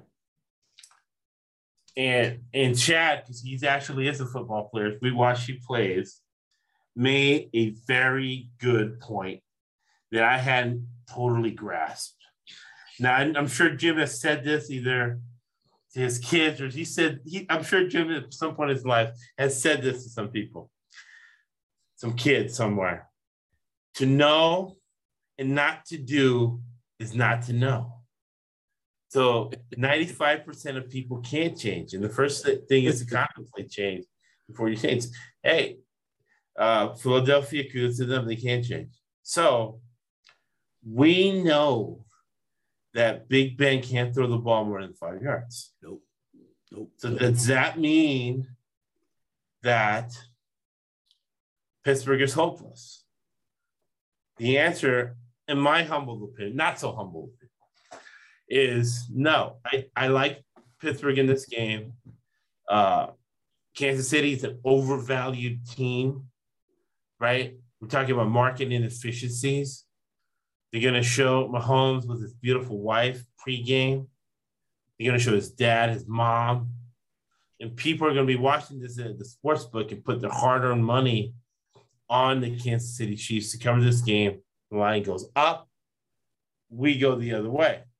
So what Chad astutely, right, mentioned for us that even though he can't throw it more than 5 yards, it's going to be the RPO game. Run, pass, option. They have a primo offensive line. Pittsburgh always does. Primo backups to keep Kansas City at bay, right? Spagnuolo at bay, 2-time winning Super Bowl coach who was the secondaries coach in the 2005 Super Bowl. So this is what Pittsburgh will do. This is on their winning drive, right? Against Baltimore. As we cue it up, this guy's wide open, right? And Ben's sweet spot, 4 yards away from the line. Right. There you go. I'm tearing James up. Yeah, I think Tampa may score 14 points in the first quarter, to be honest. So it's taping. I mean, they've been a fast-starting team all year. There you go. See, this is what Ben can do. He can get him in the right play, though, right? So this is where Ben's big advantage is when he goes up to the line, right? He's reading where the middle linebacker is, where the safety is. He can get them in the right play, every single play running this RPO. Now, do I think they can make the whole playoffs by doing this? No. But against Andy Reid, who doesn't like to blow people out, Andy Reid, who's basically lost every single game he's ever played in the playoffs. It's like, Josh, what are you talking about? They won the Super Bowl. Yeah, but Bill O'Brien, we just saw blow the game against Georgia, right? Blew a 30-point lead or whatever crazy lead he had in the championship game. He should have beat him. Last year, Cleveland had him at 4th and 30. They stop him there. Cleveland wins that playoff game. Andy Reid does not win playoff games. He waits for people to make mistakes. And I go back to the 2005 Super Bowl. He was waiting for a guy who would end up winning 8 Super Bowls to make a mistake in that 2005 Super Bowl. He didn't when he had better players. He had an all-star team, and he still lost. Tomlin put himself out there.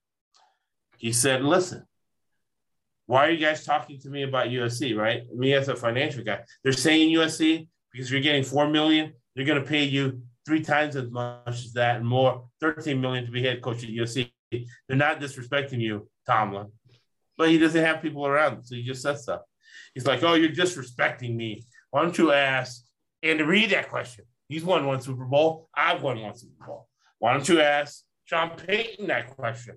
I won 1 Super Bowl. He's won 1 Super Bowl. He got blown out last time by Andy Reid. Pride is on the line. So, again, we go back to that. Super Bowl winning individuals do not give up. And I'll finish with this. We'll go, Jim. We'll give you, preview this side of it. So my last little caveat is that for a while, if I saw Carol or something say something in the middle of the week, I knew they knew something about something. So when Big Ben said, we're going to get blown out by 20, who cares? He knows something about something. They're dialing up something for Kansas City Chiefs. This is under all the way. This is under Central. What's the under right now on that? That is 46. 36. Bet it now. 46. 46. Yeah, that's way too much. Lucky, it should be 36. It really should be under all day, every single day. And your Pittsburgh Steelers, what is it now? What is that line now? I expect it to be over 14. 12 and a half now. Well, still 12 and a half. Still 12 and a half. I already bet 13 right now. So I'm locked in at 13, under 46. What are your thoughts, Jim? So first of all, Pittsburgh comes in very loose, in my opinion. They thought they were out of the playoffs. They played to win, but they probably never thought they would get the scenarios on. So they're loose. And that's a good thing. It's a good play because they got blown out by this. Right. They got blown out by this Kansas team just a few weeks ago. So they're loose. Now, Ben and Chad talked about this. His passing, as much as his arm, I think his legs are going too now, because over the first 10 games, he was about in half of the games. He was like 7.5 average depth of target. Listen to his last 4 games. He went from, 5'9", 4'5", 2.7, and then a 5.5 last week. So this baseline has gotten ridiculously low. But here's the breakdown of the game. So with the Steelers, first of all, as I just mentioned, their passing game has become more and more compressed as that average depth of target continues to shrink to unbelievable lows. They probably aren't going to have a lot of consistent success moving the chains unless the Chiefs get a fair lead and they back off a bit. Now, the advantage they have, if Najee Harris's elbow is okay. Look, Kansas City was 11th in rush DVOA in the second half of the season, but this is still a matchup where they can get to them a bit. Now, don't expect the run blocking to be great. They're a bottom 3 run blocking line. But I still think at the end of the day, the Chiefs are going to come into this having whipped them soundly. I don't know how aggressively they come out. I think that mentally they're not going to be sharp in this one. Now, the last thing, let's move to the Chiefs side of the ball. First of all, they have a massive advantage in the running game because the run blocking has, as we talked in the preseason, they brought in run blockers. They've been great. Edwards-Helaire is out. Darrell Williams has a toe injury. So I am concerned. Now, Derek Gore could get involved, but look, the Chiefs probably weren't going to run the ball a lot anyway, right? So, but that was the advantage. Steelers were number 32 in the second half rush DVOA. Now, the wide receivers don't have great matchups here. Tyreek seems to be 100%. He practiced in full, but the Steelers are the defense that aren't going to give him the downfield pass. He's going to have to get the dink and dunk stuff. Kelsey, average matchup for him, and he hasn't been dominating. Here's the advantage that the Steelers may be able to find. Top 2 pressure rate. Now, as good as it is, the Chiefs are a top 7 pass blocking line, but I think the Steelers are going to dial up more blitzing than usual because they have nothing to lose here. And I think they're going to keep the Chiefs from scoring a lot of points. So I think that's what the whole game's going to be about. It's going to be lower scoring than we expect. I think if the Steelers keep it close, it's because the Chiefs aren't going to score a lot of points here. That's my breakdown of the game. So I 100% agree. One caveat before we go to Scott. Okay. Before I forget, I got an ADD. I'm getting old. The air raid. How do you stop the air raid? Right. You stop the air raid. It's been beaten many times, including the last Super Bowl with its own blitz. Blitzburg. They invented its own blitz. Mm-hmm. Butler and all those people. So that's the way you stop the air raid, and that's the way you stop Mahomes. Go ahead, Scott. So Kelsey wasn't there last time. That was the COVID game, right? Correct. Yes. Could a Byron Pringle or a DeMarcus Robinson step up and be big in this game for them? Do you think? I don't think the big plays are going to be there. I think it's going to be the dink and dunk. So I think it's going to get spread out a lot. I think there's going to be running back screens. I like the fact that Jerick McKinnon was involved last week. He could be a weapon. I don't know that anybody gets enough targets. I think this is a 240-yard passing game at most for Mahomes, and it may not get that high. Okay. If one of those receivers made a big play, you'd have to be betting and hoping on that. But there's nothing in what I see in the matchup that one of them screams out saying this guy's off the page. So my thinking is maybe this is going to be like a 24-14 type of game, something in that range. Most likely for this game. Under my friend, double down on that under. What do you think, Chad? Yeah, I mean, I kind of the under all day. I think this one's going to be under all day, and then. Yeah, I'm taking the Steelers with the points, I think that lower scoring game just favors that dog to cover. Looking at Mike Tomlin as a dog, I think right. I think Ben Roethlisberger knows the Chiefs are taking them lightly. I think he's baiting them by saying, "Oh, they're gonna blow us out again." He's even letting those guys guard down even more. Now that the Chiefs, they're actually thinking, "Oh, they think we're gonna blow them out. They're not even gonna try." Yeah, right. Come on, that's a professional Hall of Fame coach and a Super Bowl winning coach. They're coming in there to whoop your ass. So I think it's just setting up for a Steelers cover here. Steelers plus 13 and under. So. A heck of a hard-hitting, crazy football game.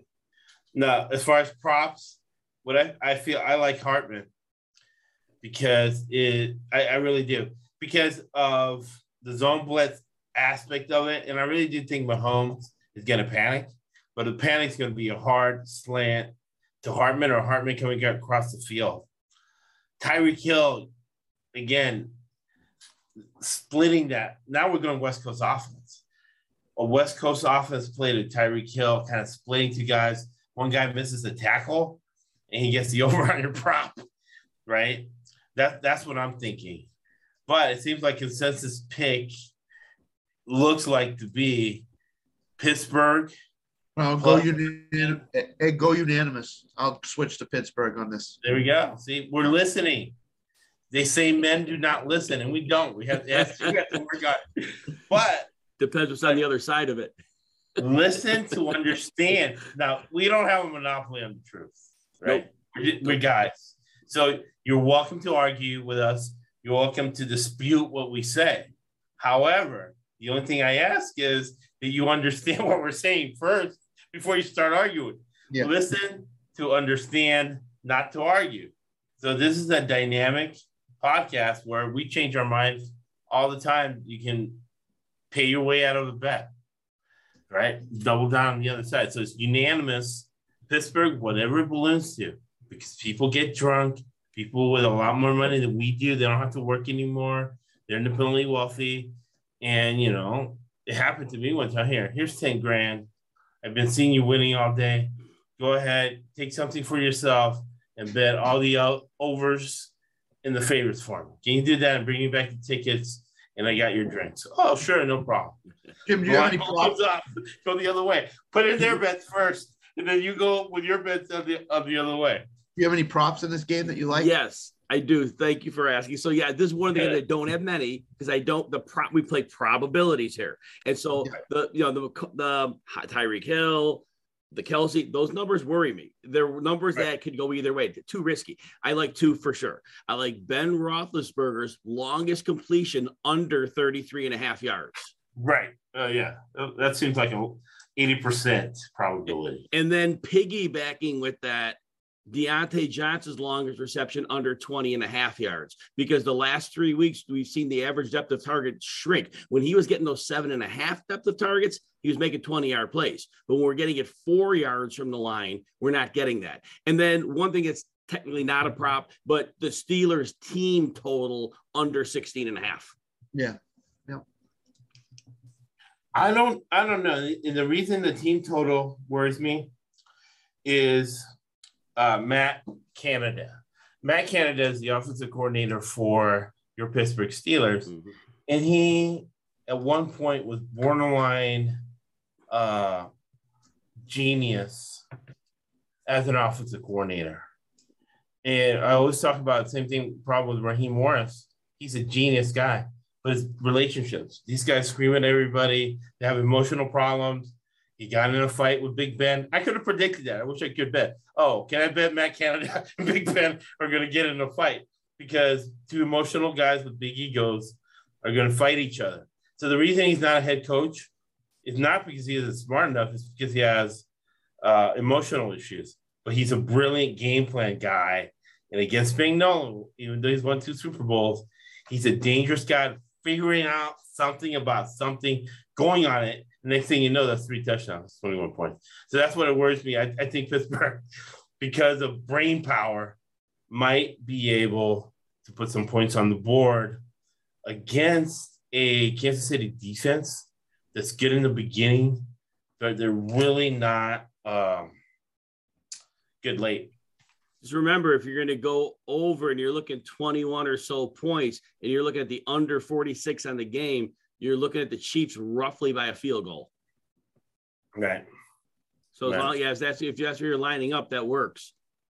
Big time. Remember, Kansas City Chiefs 8-9 against the spread this year. Of course, agree 100% they won't cover this. Right. All right. So now we're going to go San Francisco 49ers against the most oversold stock ever, the Dallas Cowboys. It's Dallas -3 I'm looking at. I got a hook today. Oh, nice. So, yep, 3.5. 3.5. So you're with me with the 49ers, right? Sorry. You're 49ers Cowboys. Well, I shouldn't have said this early, but I got a hook 3.5, so I took it. But anyway, I'm sorry. Shouldn't have. Yeah, so you're with me. I have 4. So I'm San Francisco +4. Taking it to that key number, we're going to buy it. Maybe. Let me see what it is now. It's 3 right now. 3 right now, yeah. So it's 50.5. 50.5. I expect this to go higher. And we're going to do a live stream right before these games to see where the line movement. We'll do some CNBC line movement where the stock market is today, because I expect this to balloon over 52, under 52. So you're San Francisco 49ers. And we'll queue up a play for Jim here. Caesars is going that way, Josh, by the way. They're at 51 right now, so they're going Vegas, go to Caesars. Yeah. Here's 49ers, right? Yes. Corporate governance. Quinn, who won a Super Bowl with Pete Carroll, is looking for jobs, right? He might be the head coach at Chicago, whatever. His mind isn't on this game. Shanahan and John Lynch, right? Shanahan as an offensive coordinator, but the Super Bowl twice. His dad won the Super Bowl twice. Twice. John Lynch, who's really the defensive coordinator / GM, designs the defense, sits in the box. The defensive coordinator is a rah-rah guy, takes orders. Against Quinn, who's looking for another job. So, basic formation. I like the way, this is what they do. It's kind of shady, but they do it. Shot blocking, right? These guys are your shot blockers for the running game. Sometimes they go across, hit somebody wherever it's going. And then Garoppolo reads. Garoppolo has 2 plays in his head: a running play and a pass play. Most of the time, he's going to go to the running play. And this is your 4-2-5 defense, which everybody's playing this day. This is Raheem Morris, Tampa 2, John Gruden. This is John Gruden against John Gruden. Both these guys were on the same staff for your 2006 Tampa Bay Buccaneers. All right. So, bam, see my guy going across? Boom. Right, doing some John Madden, hits the hole. That's their basic offense. So you were talking, Jim, about Deebo Samuel. Yes. So I'm going to just break the 49ers down because I got a lot on both teams here. So let's talk that and we'll mention Deebo in this. So overall, they're facing a Dallas defense. Their strength is their pass rush and their pass defense.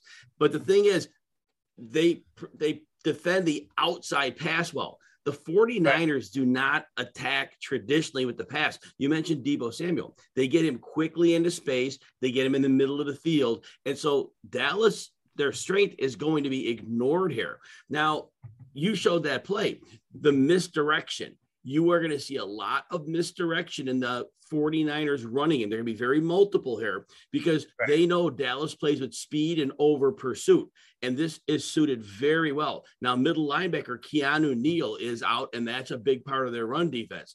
Now, the 49ers, if they get that run game going, they can eat up some time on drives. But now, 49ers also will have an advantage. They lead the league. 74.5% of their snaps, they use pre-snap motion, which dictates the defense they're going to see. So, again, the play. Let's go to that motion here. Because this is your guy, Deebo Samuel. Yep. And the motion, right? Yep. So you're saying, okay, they're going to go motion to see where they're playing, right? Yep. And these guys aren't smart like Rondé Barber and Derek Brooks had told me a story where when the guy would go in motion, if they were playing zone, they would act like man, and Rondé would move. When they were in zone, he would sit still. But these guys aren't that smart to do that. Maybe Eric Weddle was coming in with those tricks.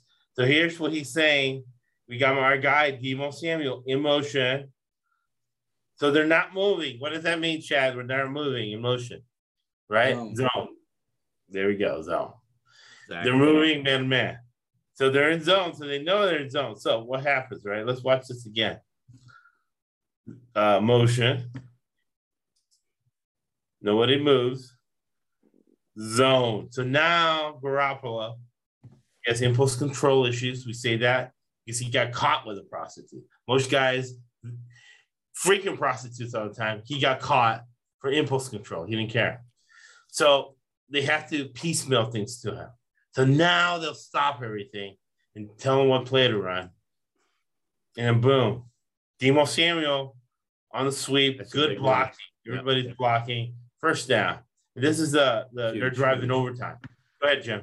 All right. So, yes. So that's the type of misdirection you'll see in Dallas's over pursuit is going to be a big problem for them here. Now, Elijah Mitchell's getting healthier by the week, and Dallas has given up at least 100 rushing yards in 11 of their last 12 games, but they're going to use play action here quite a bit. And where George Kittle has a massive advantage, Dallas does well against a detached tight end, but Kittle is a massive part of their run blocking scheme, and he'll be in line.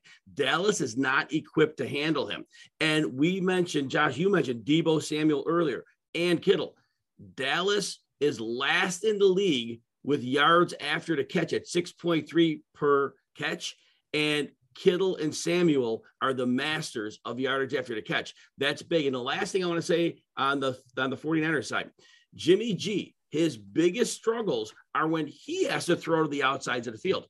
This offense, and with Dallas's strengths being the outside, this offense will be deployed. This is going to be a big middle of the field game. Kittle, Deebo, and the passing attack. Okay, and to your point, we're going to watch a play here. Because you say, all right, Jim said, it'll be in a couple plays here. Jim said that Garoppolo can't throw the outside. I just saw him throw outside that play. And it's almost like Stafford throwing the deep ball. Because as you see, all right, he, on this play, struggled. Right, so he has some sort of injury too, because he struggled to get it out there, and that was the only play he was going to.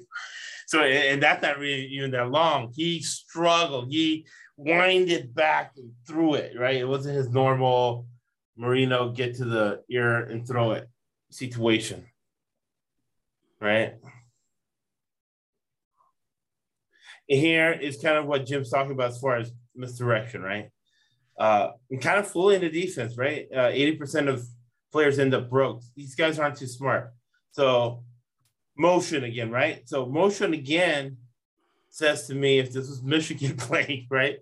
He got destroyed by Georgia, power right. So I'm power right now. So defense is thinking power right, 4-2-5, right? Oh, power right.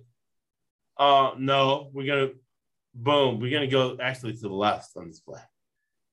So it's not power right. It's going to be an inside zone run play. And now the Dallas side, Jim. Yeah, so the Dallas side, look, we know Dallas has a very good offensive line. This isn't quite the dominant group they've been. They're good, but they're not great. And San Francisco has been flat out nasty against the run. That front seven and the front four especially have been bringing it each week. This is not a good matchup for the Dallas running game. Now, the big advantage Dallas has, San Francisco's decimated secondary. They're good in the middle of the field. They give up the downfield pass. This is an Amari Cooper game. If they utilize him, this is tailor-made for him to be successful. Now, Dallas has been a little too horizontal in their passing game lately, especially with CeeDee Lamb. But if they game plan this one out properly, it's going to be Cooper. Now, 49ers. I thought that was interesting, right? Because they started going to Cooper. Here we see Cooper. Cooper's playing what, the slot? Now he'll be on the outside. Cedric Wilson will be in the slot primarily now. Because he's a bigger body. Yeah, let's hear Amari Cooper. Go ahead. So the 49ers on short passes, they're number 4 in the league DVOA, but deep passes at least 16 yards, they're dead last. It's their Achilles heel. And then the 49ers, on the other hand, they have a crazy positive DVOA when targeting Amari Cooper deep. So this is literally strength against strength. Now, I do think Dallas could use a little more 12 personnel than usual. Blake Jarwin got a week under him, and having him in the field, it allows Dallas to do more things offensively. That would be useful. But again, it's going to be the downfield passing attack. Now, Dak's been hit or miss. Ultimately, if he gets hot, the 49ers at the downfield defense lack, Dallas could win this game if Dak has a big game. But if they're not putting points up on the board right and left, they are in a lot of trouble in this contest. They're in a lot of trouble. And because corporate governance, the way John Lynch thinks, believe me, if I could bet this, I would. On the phone with him this week on the Zoom is Monty Kiffin. Monty Kiffin coached at Dallas. He was in training camp going against Dak in that offense. Kellen Moore, McCarthy, they're going to come up with adjustments. But in the first couple series, Dak is going to go, timeout, I haven't seen this defense before. It's true. And what concerns me for Dallas is Quinn. All right, so we'll go Scott and Chad. What do you guys think? I just think Debo and Kittle, especially Kittle, where when he catches the ball, he's like a bulldozer running down the field. I think him and Debo could actually have close to 150 yards each. I think this is I think San Francisco's going to win this game outright. I just think there's too many athletic pieces in the San Francisco offense. Money line. And I think if Dak upset of the week, money line pick of the week, maybe. If Dak struggles in any way in this game, Dallas is, like you said, is in huge trouble in this game. He can't struggle early in this game. He's got to be good Dak, not struggle Dak. So money line. Yeah, I'm going San Francisco money line. I think they're going to win this game out. Got plus 135. That means if you bet $100, you get 140. I bet 1,000 and get 1,400 back. So what I could do is put $1,000 on San Francisco plus 4, $1,000 on San Francisco money line, and $1,000 under 52. This is the yes. Correct me if I'm wrong. Actually, this is the consensus pick. I don't know if it's unanimous. What do you think, Chad? That money line pick of the week. I mean, this is my favorite dog to win. If I had to pick one dog this week to win outright, this is it. 100% my pick. Jim came out and announced it's filled out. He was like, "Yo, yeah, I got the hook. I got the hook." Dallas didn't want to see this, right? Dallas did not want to see San Francisco. If I'm thinking right. Well, and if this upset happens, Green Bay ain't going to want to see him because the one thing Green Bay can't stop is the run. Yeah. Right. Yeah. I mean, are there any other props besides the Dak prop? Yes. Like? So I do think there's going to be a lot of scoring. So I'm against the grain here with the over. So I think Dak does go over 282 yards. They're not going to be able to run. It's already done in the air. Elijah Mitchell's going to get his 76.5 yards. He's going to go over 100 here. Dallas gives up 111 of the last 12 games. Brandon Ayuk under 50.5 yards. Dallas is not where Ayuk goes is not where Dallas can be attacked. Kittle is over 49.5 yards. I like Kittle's longest reception over 20.5 yards. Amari Cooper over 59.5 yards. I'm sorry, I'm rattling these off. And Jawan Jennings under 29.5 yards. The only reason I didn't say Debo is because I don't know how much he's going to be used as a rusher and how much as a receiver, because he can get it done either way. Therefore, I'm more concerned about the prop. Now, I guess if you had a combined one, you could go that route. But in terms of just the receiving or the rushing, it could be either. Ayuk's going to see Diggs most of the game, I'm assuming. So Diggs is an outside deep. Impossible, because the way they deploy Debo, if they commit Diggs to him, they'll motion him in the backfield. Now he's a running back. What the hell does Diggs do? Right. And they get the ball in his hands at or behind the line of scrimmage. And Diggs, as great as he's been, He gets killed yardage after the catch. It's a horrible matchup. Diggs makes his hay on the deep passes that he becomes a receiver and cuts the ball off. Well, Debo's going to see his passes 3 yards from the line. Yeah. There's no interception to be had there. I saw a stat that said that Trayvon Diggs has given up the most yards of any cornerback in the NFL this year. Over 1,000 yards have been caught on him this year. Right. So even though he leads the league in picks, he's given up the most yards. So, but can you go through rattle those off again? You had the Elijah Mitchell rushing over. I had Dak Prescott over 282. I expected to go a little over 300 or passing. And then I liked Brandon Ayuk under the 50.5 yards. He's just not a stylistic fit for this contest. Kittle both over the yardage, and then his longest reception over 20.5 yards. I think he has a couple long plays here. The last two, we had Amari Cooper over 59.5 yards. The tendency to beat them deep is too easy. He could do that in 1 or 2 catches here. And then Jawan Jennings under 29.5 yards. Again, the outside receivers, I don't think they're even going to test Dallas on the outside too much. And that's where Dallas's strength is. So I think Jennings goes back to earth here. They're not going to need him here. It's a good blocker though. So last thing on this game, you think Pollard's more effective than Zeke is in this game? I think they abandon the run. You do? I think they're going to abandon the run some way. I think it's going to be a score fest. They'll try to run something. They're not going to have success. They just do not match up against the front seven of the 49ers. Again, I like the Dallas line. They're not what they were. And I don't think they're going to be able to create the space. Zeke needs certain space at this point. Right. If Pollard gets it done, it could be as a receiver, but the 49ers have been excellent against receiving backs. So that puts some pause to me as well. So the week 1 game plan for Dallas is in effect in this game, you think? I would agree with that. I would agree with that. Okay. All right. So we got San Francisco 49ers plus the 4. The unanimous pick, Jim's going to be Ruth Gator Ginsburg on this one, be at the center and pick the under. Am I right with that, guys? Correct. Yeah, I'm right with that. So I'm liking the under. Yeah. I think that if I just think if San Francisco has success running the ball, it's going to be close. I'm not saying. I mean, it could come right under like at 49. I didn't know what I was watching 30 years ago when I went to the Buccaneers training camp. Tony Dungy's the head coach. Defensive coordinator is Monty Kiffin. So I know pretty much the way Monty Kiffin is going to approach this. John Lynch talking this week about what the game plan is going to be. And the real defensive coordinator, the defensive coordinator taking notes, listening to this conference call, like Schneider listening to the conference call between Carroll and Mary Allen. They want to keep things under control, under running game, under. Garoppolo is not allowed to snap the ball with more than 1 second left in it. All right.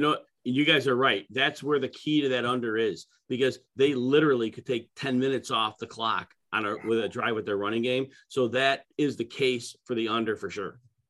All right. I'm so excited for this. And remember, the strategy we're talking about is strategy to put money in your pocket. And I'll re-listen and I'll get those up there. And we'll do line change, live stream podcast 30 minutes before we start. So the last game we're going to tackle, Monday night, man. 3 straight days of football. Monday night, it's going to be the LA Rams with a $7 billion new stadium, commercial real estate. Notice the refs calls on Monday night, only game against the Air Raid. So, Josh, what do you know about the Air Raid? Well, I like Finch, the $4 million coach of Arizona. He never played football. So I never played football either. But the Air Raid, if you listen to the Faith and Family Football, Ben Rasclaff, his offensive coordinator at Houston Baptist is Kitty. Kitty, who's the offensive coordinator currently for Power 5 Texas Tech. His best friend is Kingsbury, the head coach of your Arizona Cardinals. And he explained to me the Air Raid. So we're going to look. I go to every single Rams. And I know Scott snapped at me last week. He's like, man, you sent me this training camp video 10 times. I got it. I go to the Rams training camp. And This is actually, this is going to be air raid, right? So we're going to explain the air raid. So what the air raid is, and Mahomes and Kelsey do a good job with this, right? What the air raid is right here. Actually, he's too intense here. He needs to relax. But what he's doing is reading the defense. And you notice, let me go back here, right? Cooper Kupp is a smart guy. Stafford's waiting to get hit. I could already see it. See what the running back Akers doesn't know what's going on. That's okay. He's from Florida State. Actually, Cam Akers, we love him. He follows me on Instagram. He's family's William Floyd, who I went to high school with, bar none, from the Super Bowl with Steve Jim. So that's Cam Akers' lineage. He's looking in. He's reading. They're all supposed to read. He already know what the play is. He's gone. He knows what the play is. He's gone. He's still reading the play. They all read the play independently and then look for the ball. That's why Kelsey says, I'm in tune with Mahomes. So this is the air raid. One back, boom, 4 receivers. Yeah. Bam. I don't know. So he's looking for the ball. Let me turn the sound off. So let's look at our guy on the outside. Higbee, right? Tight end. Zach Ertz needs to have a big game. Same formation, same offense. The air raid is like Chad's offense in college. They only have 4 plays. Higbee, red, zone, right? So zone. When it's man, you go vertical route, right? When it's zone, you go across. So Higbee reads zone. He gets to the pause. What did he do? He goes across, finds the seam, boom. They read it. That's how they can do it so fast. Oh, they did this fast because that's the read, right? Higbee. Now, I'll cue up Jim. Jim likes to talk about, he's been talking about this since training camp. He told me about it. The Rams and your 3 wide receiver set, right? So here's 1, 2, 3 wide receiver set. What are your thoughts, Jim? Rams. So what we have concerns with the Rams is this. They have become very run-based over the last 4 or 5 weeks. And there are a lot of reasons why. Matthew Stafford's had his struggles. I get it. But if they continue to be run-heavy, this is going to stick their offense in neutral. They're not going to be able to score the types of points they need to put opponents away. And it hurt them against the 49ers last week. And they just had games against the Ravens and the 49ers, 2 teams who are pass funnel defenses. And yet they didn't throw on them. And therefore they had 2 games they could have blown up on the scoreboard, and they didn't. They barely snuck out the win at Baltimore. They lost to the 49ers. Look, this is an identical matchup this week against the Cardinals. The Cardinals over the last 6 weeks, number 32 against the pass. They've been horrible down the stretch. So unless Sean McVay comes in and says, look, we have to take a chance and throw here. If Stafford has a bad game, he has a bad game. The running game is not going to get much traction against the Cardinals, and they're going to need to throw here. And with Matthew Stafford, the best defensive line in the NFL. Yes, correct. Excellent call. Now, Stafford, look, he's a streaky quarterback his whole career. If he goes on a 4-game bender, ain't nobody beating him. If he plays the way he did, they're out in 1 game. Now, the Cardinals side, you talk about the air raid. Well, they want to run it there, but they really have they're horizontal in their routes, and they're not very creative. And when they lost DeAndre Hopkins, the problem is the defense doesn't have any one guy to worry about. So defenses can sit on what they do, and they're very predictable in their route combinations and play calling. And you only have 4 plays, remember. Yeah, exactly. Now, the Rams, they lost their strong safety, Jordan Fuller. He was their defensive signal caller. He went on IR. He got injured last week. Huge loss for them. James Conner, his ribs got beat up pretty badly last week. He hasn't practiced all week. That if he's not in, that physical aspect of their game isn't going to be there that they need. Now, I think their chance, Kyler is going to have to play Superman. He is going to have to run because yes, the compressed nature of their offense, that allows the Rams 3 superstars to play. They're not going to be able to challenge the weaker parts of that. And so basically that's my breakdown. And the outside receivers, I don't think that AJ Green and Antoine Wesley are going to be able to exploit the outside corners. I just don't think either of them can consistently do that. That's my breakdown. Any questions or comments for me? Well, first thing I want to interject with Scott and Chad. Jason's amazing, man. He's following all the props, and I'll be able to put him on Twitter. But we're making Jason a lot of money. So that's my cousin, man. That's my cousin. Hey, Jason. His cousin a lot of money, man. Contributing. Make sure he pays Jim when you guys go out to dinner. Their family's coming by tomorrow. They're bringing a fruitcake from the Texas bakery, Collins Street Bakery. Good stuff, man. Yeah.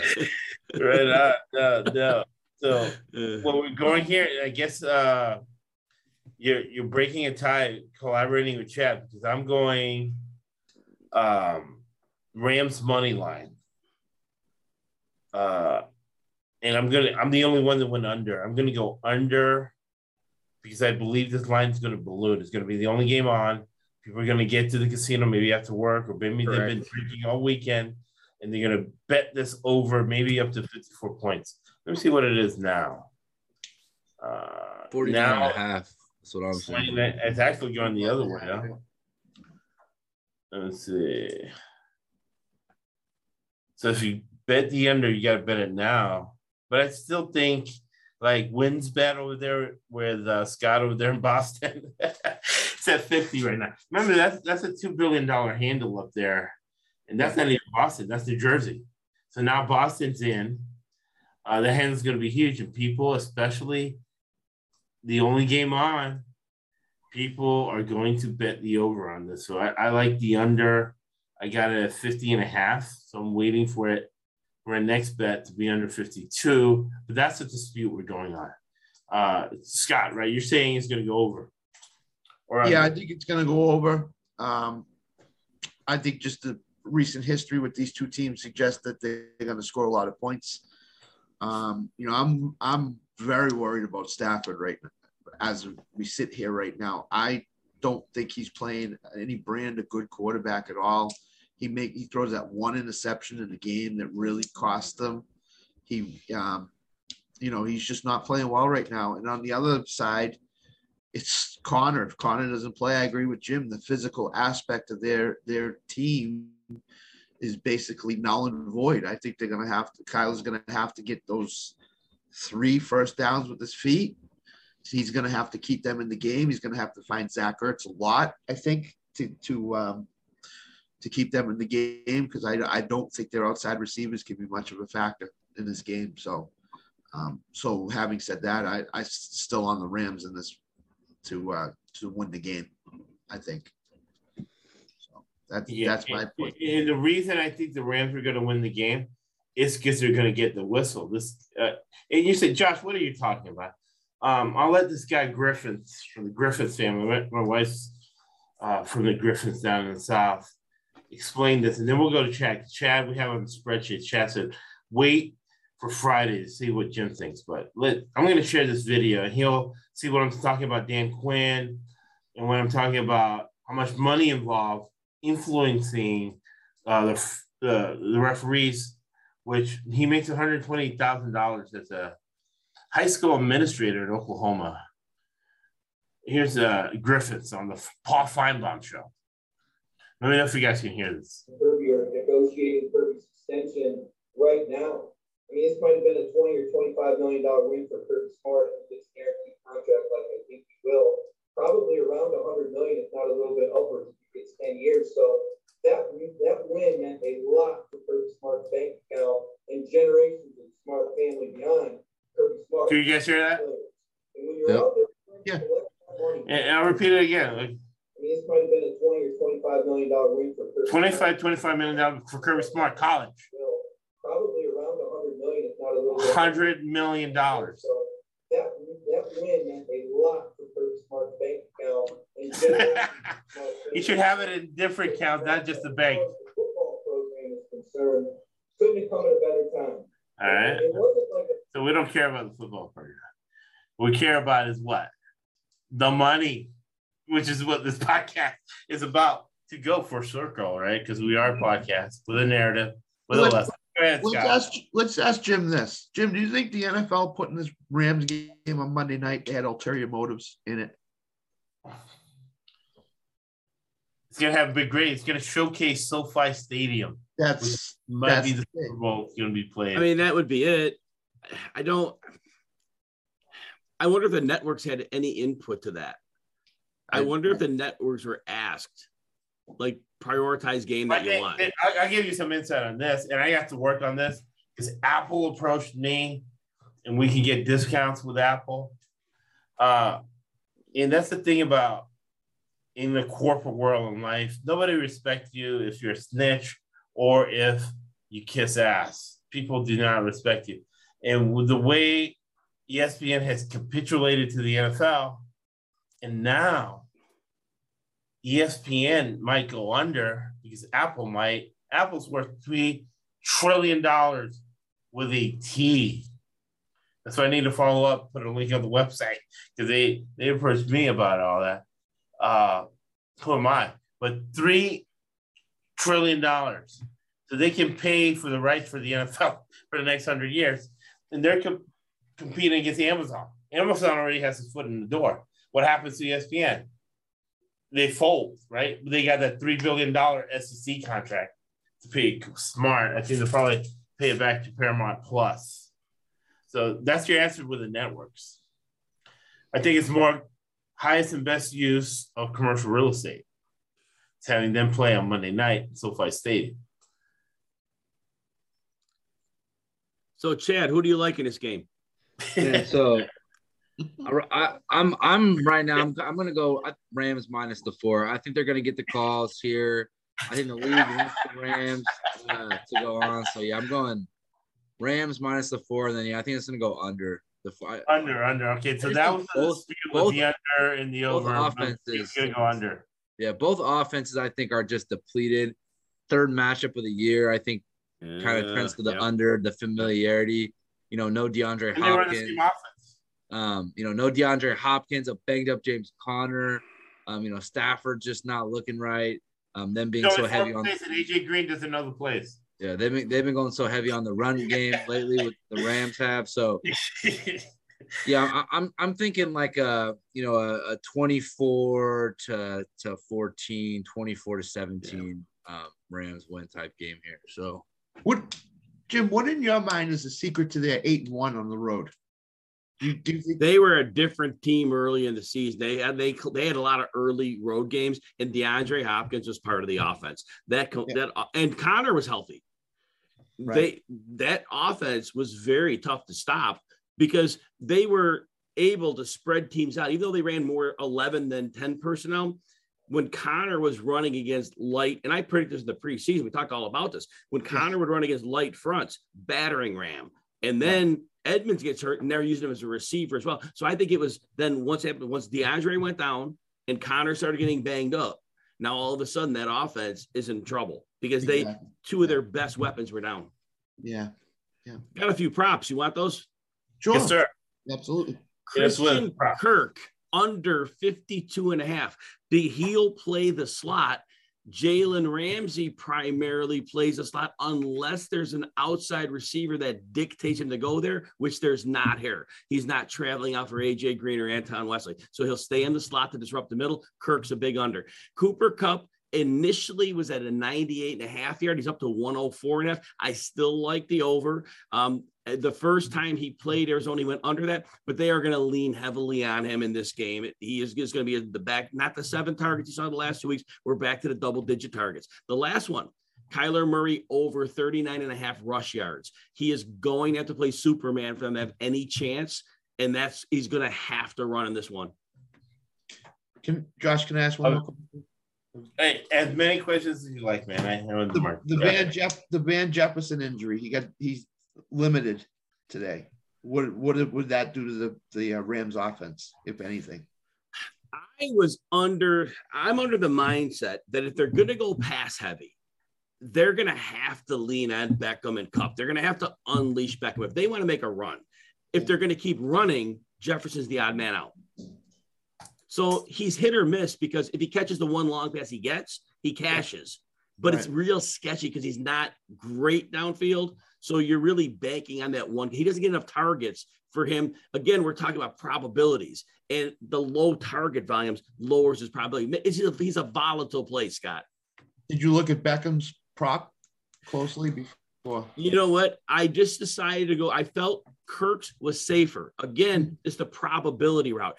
I think they need to use Beckham more, but they haven't. So to take a yardage prop on him, probability has been on the downside for him. Yeah. So I can't with certainty say McVay is going to do what's going to get them through the next couple of games. Yeah, I love that Christian Kirk under. I've worked out with Christian Kirk a couple of times. You know, he's not the biggest stature of guys.